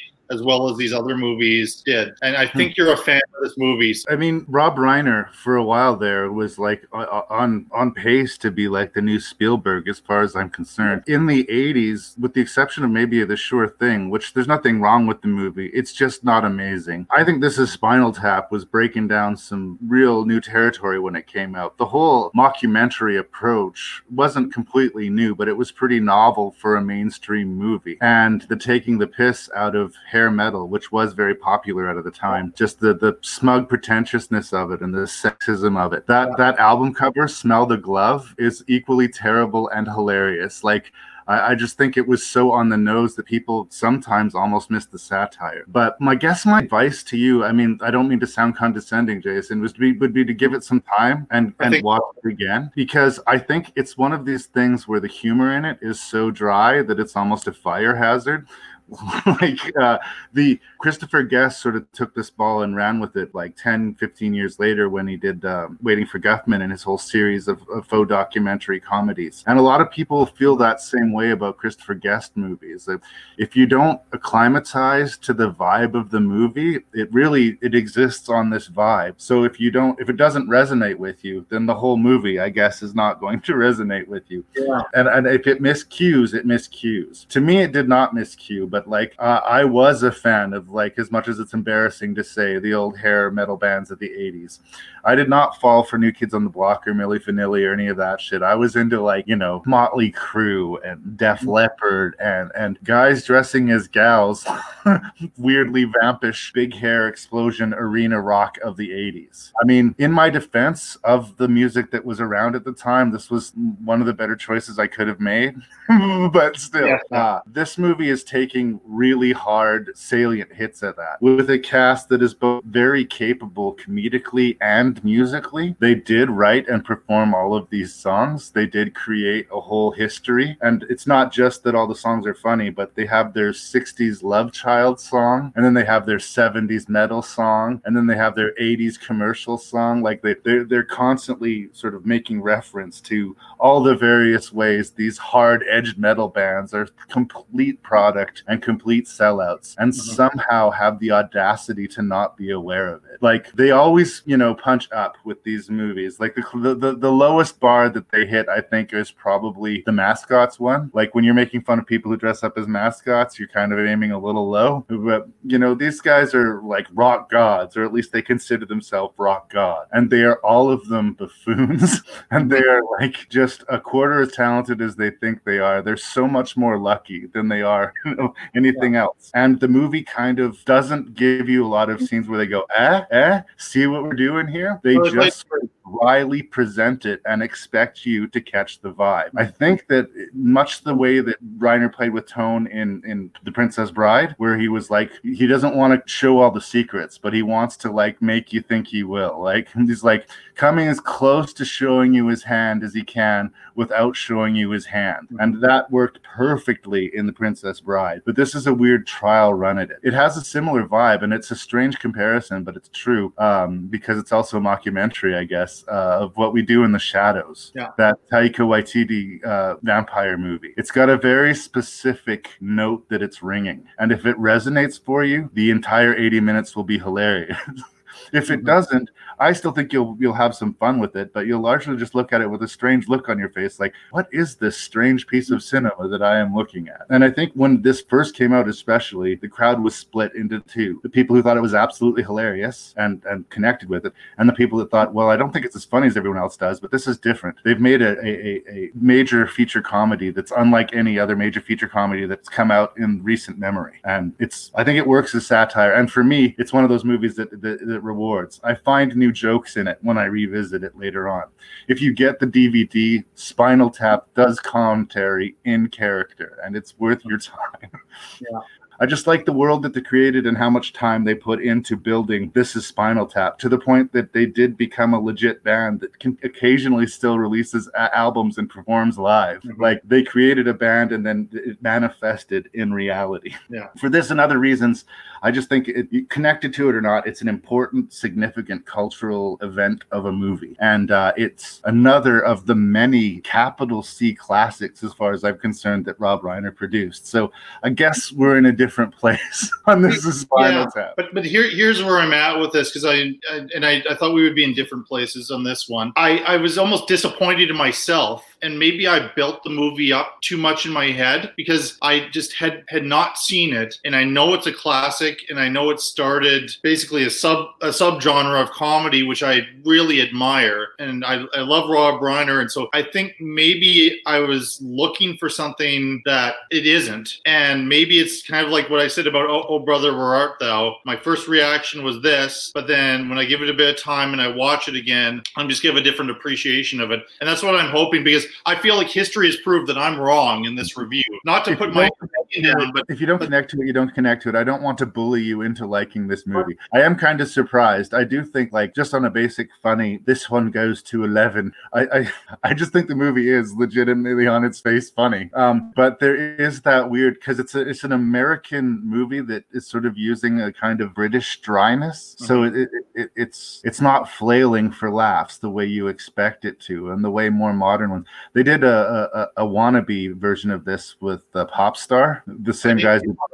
Yeah, but it's trying to make fun of the boy band sort of aesthetic in a similar This Is Spinal Tap way. But there was something a little bit more desperate about the jokes that they were doing in that movie. I think, like, it's worth watching Pop Star too. I'm not talking shit about it, but that movie wouldn't exist without This Is Spinal Tap. And frankly, a lot of movies wouldn't exist without This Is Spinal Tap. So because it's influential and because a lot of people like it, does that mean you have to? No, but it does add weight to my side of the field. Here's my other kind of reverse comparison. You said with Bull Durham, because you didn't have a lot of interest in baseball and Costner, all that maybe that movie wasn't made for you. Right. I was aware of, but I was maybe just a touch too young to be into the hair metal bands at that time. And so I didn't connect to that world. And maybe I never have connected completely to that world as much as some other genres of music or times in music. And so maybe, it wasn't necessarily designed for me, but I feel like the film fan and the comedy fan in me should be able to cling to enough with this film. And maybe it's just one of those ones I need to watch it a few times, and I'll start to be 10 years from now we'll review it, and I might be in quite a different place with this one. So I have controversial opinions too. There's plenty of movies that are like Oscar bait people love that just didn't connect for me at all. Again, I don't fold to that sort of perspective that just because it's a quote unquote important film, or just because it's a quote unquote well-loved film, that it has to work for you. I think there has to be a few of us out there that are willing to say that The English Patient is impossibly overrated. There are different opinions. What's that? Especially when it beats Fargo for Best Picture. Exactly. Still bitter about that for years. I know that's personal because of the Coen brothers, but I'm never not going to be pissed off about it.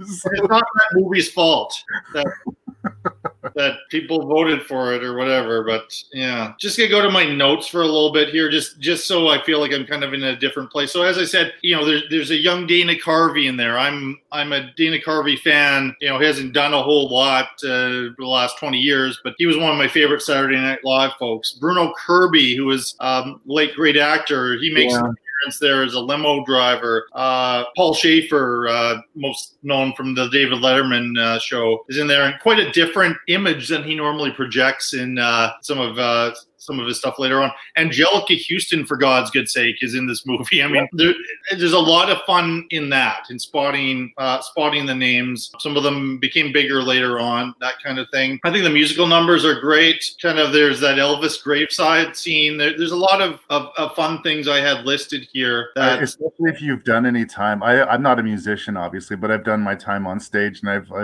I've played in a lot of different venues. There's a sequence where they're trying to get from their waiting room to the stage. That's my favorite moment in the film. And they can't find the stage. It's just this labyrinth of corridors that are just everyone's the same, and they're just walking around in circles. And it is funny, but for me, it's actually completely relatable. If you don't work in certain event places, if you take a wrong turn, you are fucking lost.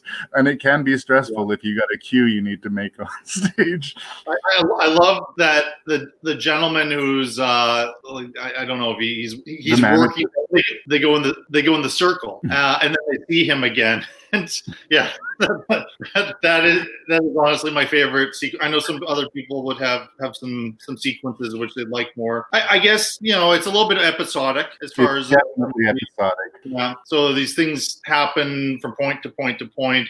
There's a little bit of conflict when the band breaks up, and they have a Yoko Ono type of a figure in there, and there's a bit of a crisis which comes together in kind of a predictable way. I also think, again, not to get too 2020 on this movie, I'm not sure about the dancing dwarves now, how that sits with with audiences. In combination with Stonehenge, though. By themselves, I would agree with you, but in combination with the little Stonehenge. Like they're supposed to have a giant Stonehenge with these little guys dancing, but before it, and they end up with a tiny Stonehenge with these big, I guess, by contrast, big guys dancing around, and it's ridiculous. I don't think they're making fun of the little people. I think they're making fun of how ridiculous the whole conceit was and how catastrophically it failed. Yeah, it's fair enough. Take the problematic era out of it, though. I think one of the things that I really connect to about the movie is that despite the absurdity of it, all but the most ridiculous moments could almost be credible. Like, if someone had told you that Spinal Tap was a real band and this was a legit behind-the-scenes thing that was filmed about them in the mid-'80s, if you didn't recognize all the celebrities, you could almost believe it. And that, while they managed to do that, and as far as I'm concerned, still make a funny movie, like, well done. This was also Rob Reiner's first movie. It's very impressive. I think the other thing that it could have been the comedy Blair Witch Project in some ways. Right. Like if they had marketed it like the Blair Witch and there weren't recognizable faces, Rob Reiner would be recognizable because of his All in the Family.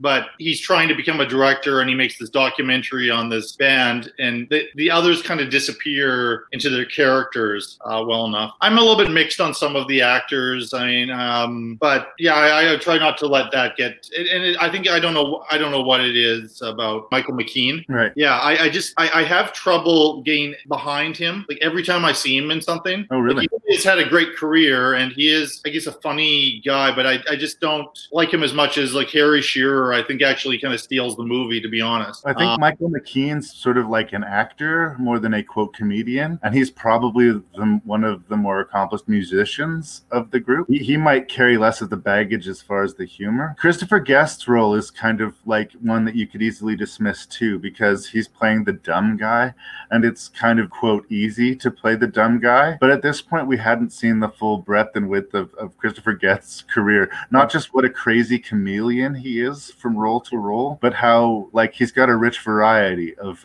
not so bright or sort of self-deluded characters. And this was only just the very of them. Like, if you saw this role by itself, you could maybe shrug it off as Christopher Guest. I guess he did the job. But taking in the breadth of all the performances that he's completely vanished into. Look at the character he plays in this movie and compare it to the character he plays in Best in Show. And they're just different universes.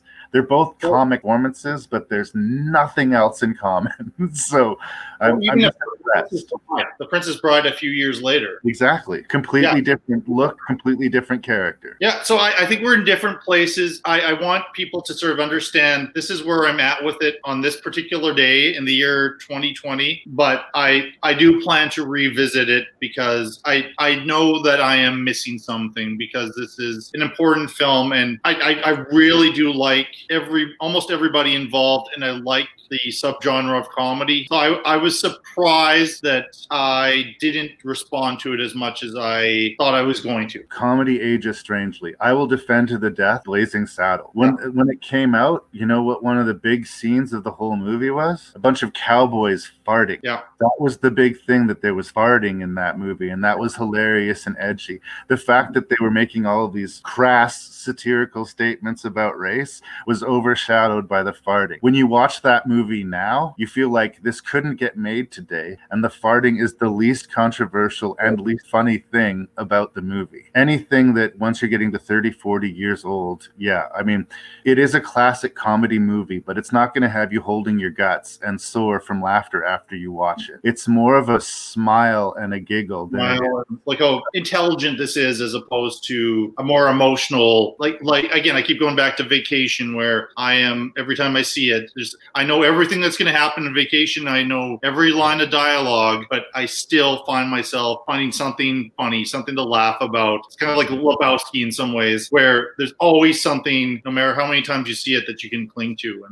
And yeah, if you're in a weird mood, give it another day in court. Like, give it some time. I mean, and if it doesn't work for you, it doesn't work for you. Again, maybe this is your Bull Durham of the bunch. It just wasn't for you. But I will defend it. I think it's going to rank considerably higher for me than it will for you. Well, I think Normie will understand when he sees the note we pin on Edna's sleeve. Sure, Clark. He left his dead mother tied to a lawn chair in his backyard. I'm sure he won't mind. Look, it's all over and done with. We'll find a place to stay for the night and we'll start fresh in the morning. It's fine. I don't want to be in the car anymore. I want to go home. I don't want to go to Wally World. Clark, under the circumstances, I wouldn't mind if we just went home. In retrospect, it seems like a pretty bad idea driving out. It's been one disaster after another. Yeah, it's been a real drag, Dad. Maybe we can try it some other time. Wally World's overrated anyway. What do you think? I think you're all fucked in the head.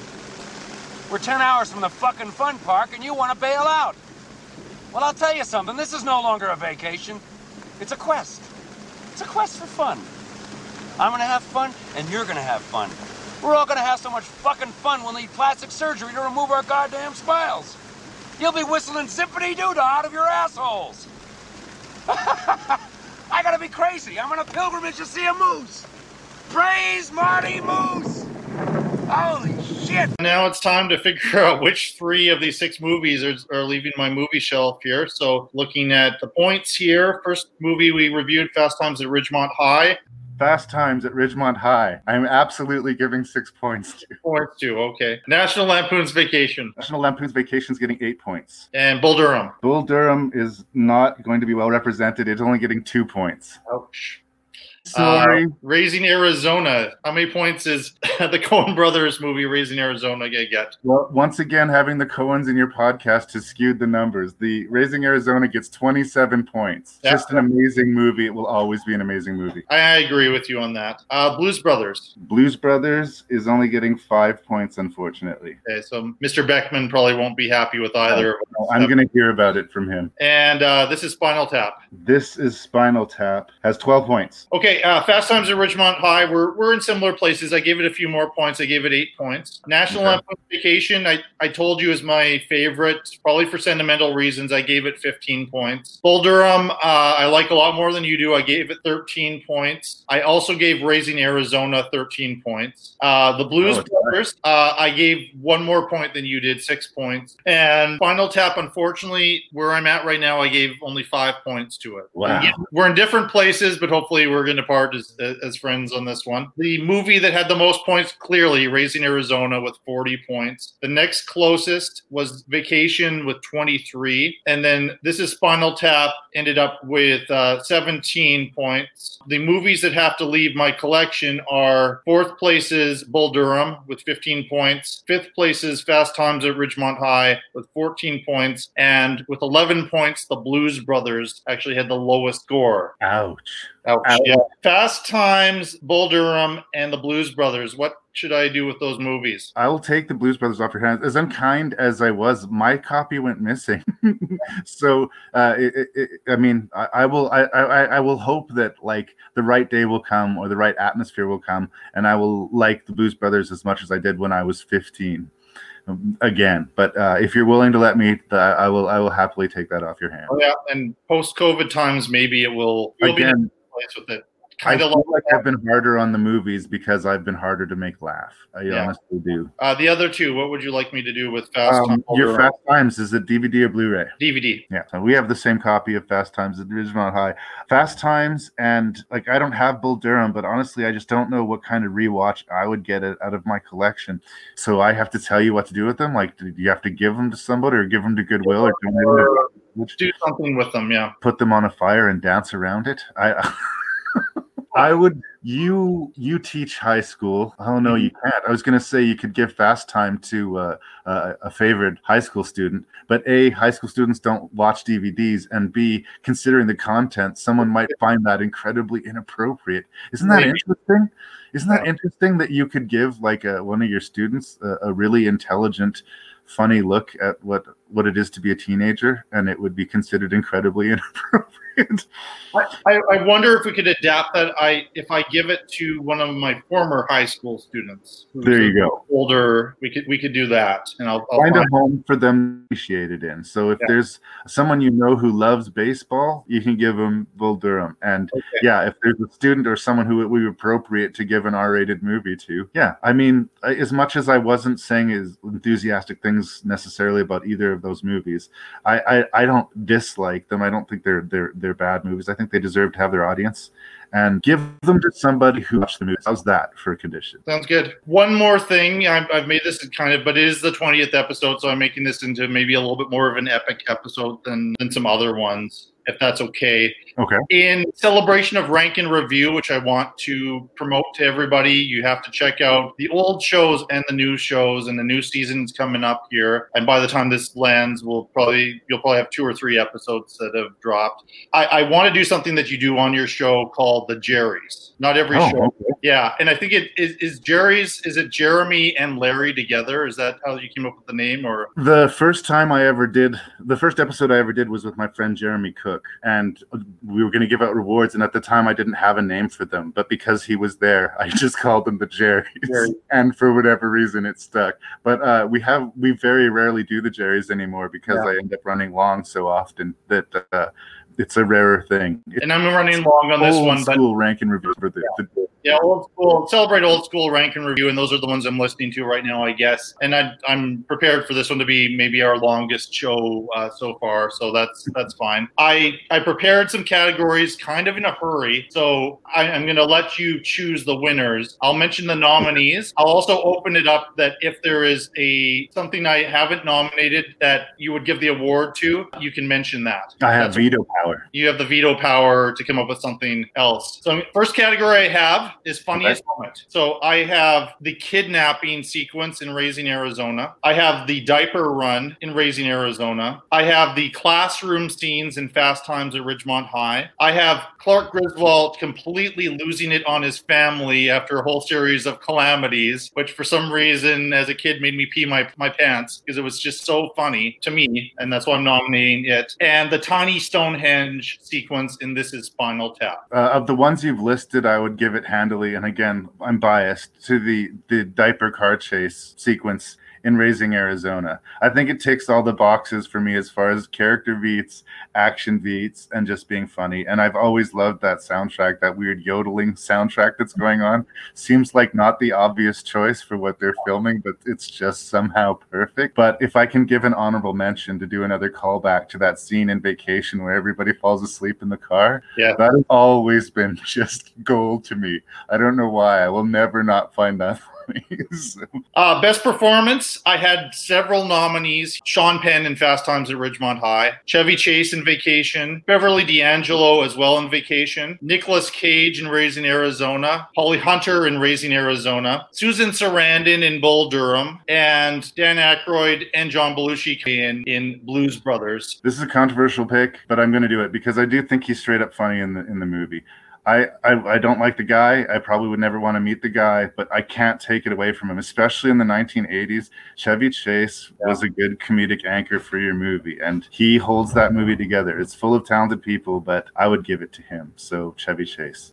So you have WTF. Probably I'm a little bit more hesitant to put the F in. I don't know if it's because I'm a public school teacher or whatever, but I'm going to call it WTH, what the heck category. Gosh darn it, let's do it. The morgue visit sequence in Fast Times at Ridgemont High. Yeah, we didn't talk about that. Yeah. The neo-Nazis in the Blues Brothers and their whole arc, kind of strange. Randall Cobb's entire role in Raising Arizona. The swinger couple featuring Frances McDormand in Raising Arizona. The incest reference, which you talked about in Vacation. And finally, mimes who are serving drinks at that New York City music industry party, and This Is Spinal Tap. Those are all really strange WTF moments for Tap. One of them's Billy Crystal and one of them's Robin Williams, apparently. Mm-hmm. Fun fact. What's the biggest W? I mean, I'm tempted to say Randall Tex Cobb, but I feel like that it's a gimme because it's the Coen brothers. His whole presence in that movie. Like he's like this Anton Chigurh figure in the middle of this like madcap like family comedy. Otherwise, he's this and that whole fight that he has with High at the end of the movie. I'm leaning heavily on the Coen brothers because of who I am as a person. So I'm going to give it to Randall Tex Cobb. Plus, he's Canadian, damn it. Yeah, great choice. And then this is a little bit different than Best Picture among the 6, but which one would you say is the most 80s of these comedies? They're pretty good at not being overly dated by the aesthetic of the 80s, considering like you could have picked a lot harder numbers. I think I'll give it Fast Times at Ridgemont High as being the most 80s, although it's sort of lingering leftover 70s too. It's sort of late 70s, early 80s. But like I'd say, at the time when it was coming out, it was very edgy, and nowadays it seems very familiar. But graded on the curve of when it came out, yes, that's probably the most 80s of the ones that we've looked at. I think that really Spinal Tap and Blues Brothers have aged pretty well considering like the time frame. And Bull Durham as well. As much as I said a lot of mean things about Bull Durham, it's aged well. It's not as dated as thanks again, Larry, for doing this. Please, everybody, check out Rank and Review. Just to conclude my show, I also want to do a shout out to Kurt Fitzpatrick's podcast that he does with a couple of guys, A Lifetime of Hallmark, where he reviews Hallmark and Lifetime movies one week. And please check out my Facebook and listen to the podcast. Recommend it to people on all the fine services, including iTunes, where you can get podcasts. And still continue to be kind to each other and take care of each other during these COVID times, and keep supporting the movies. Thanks again.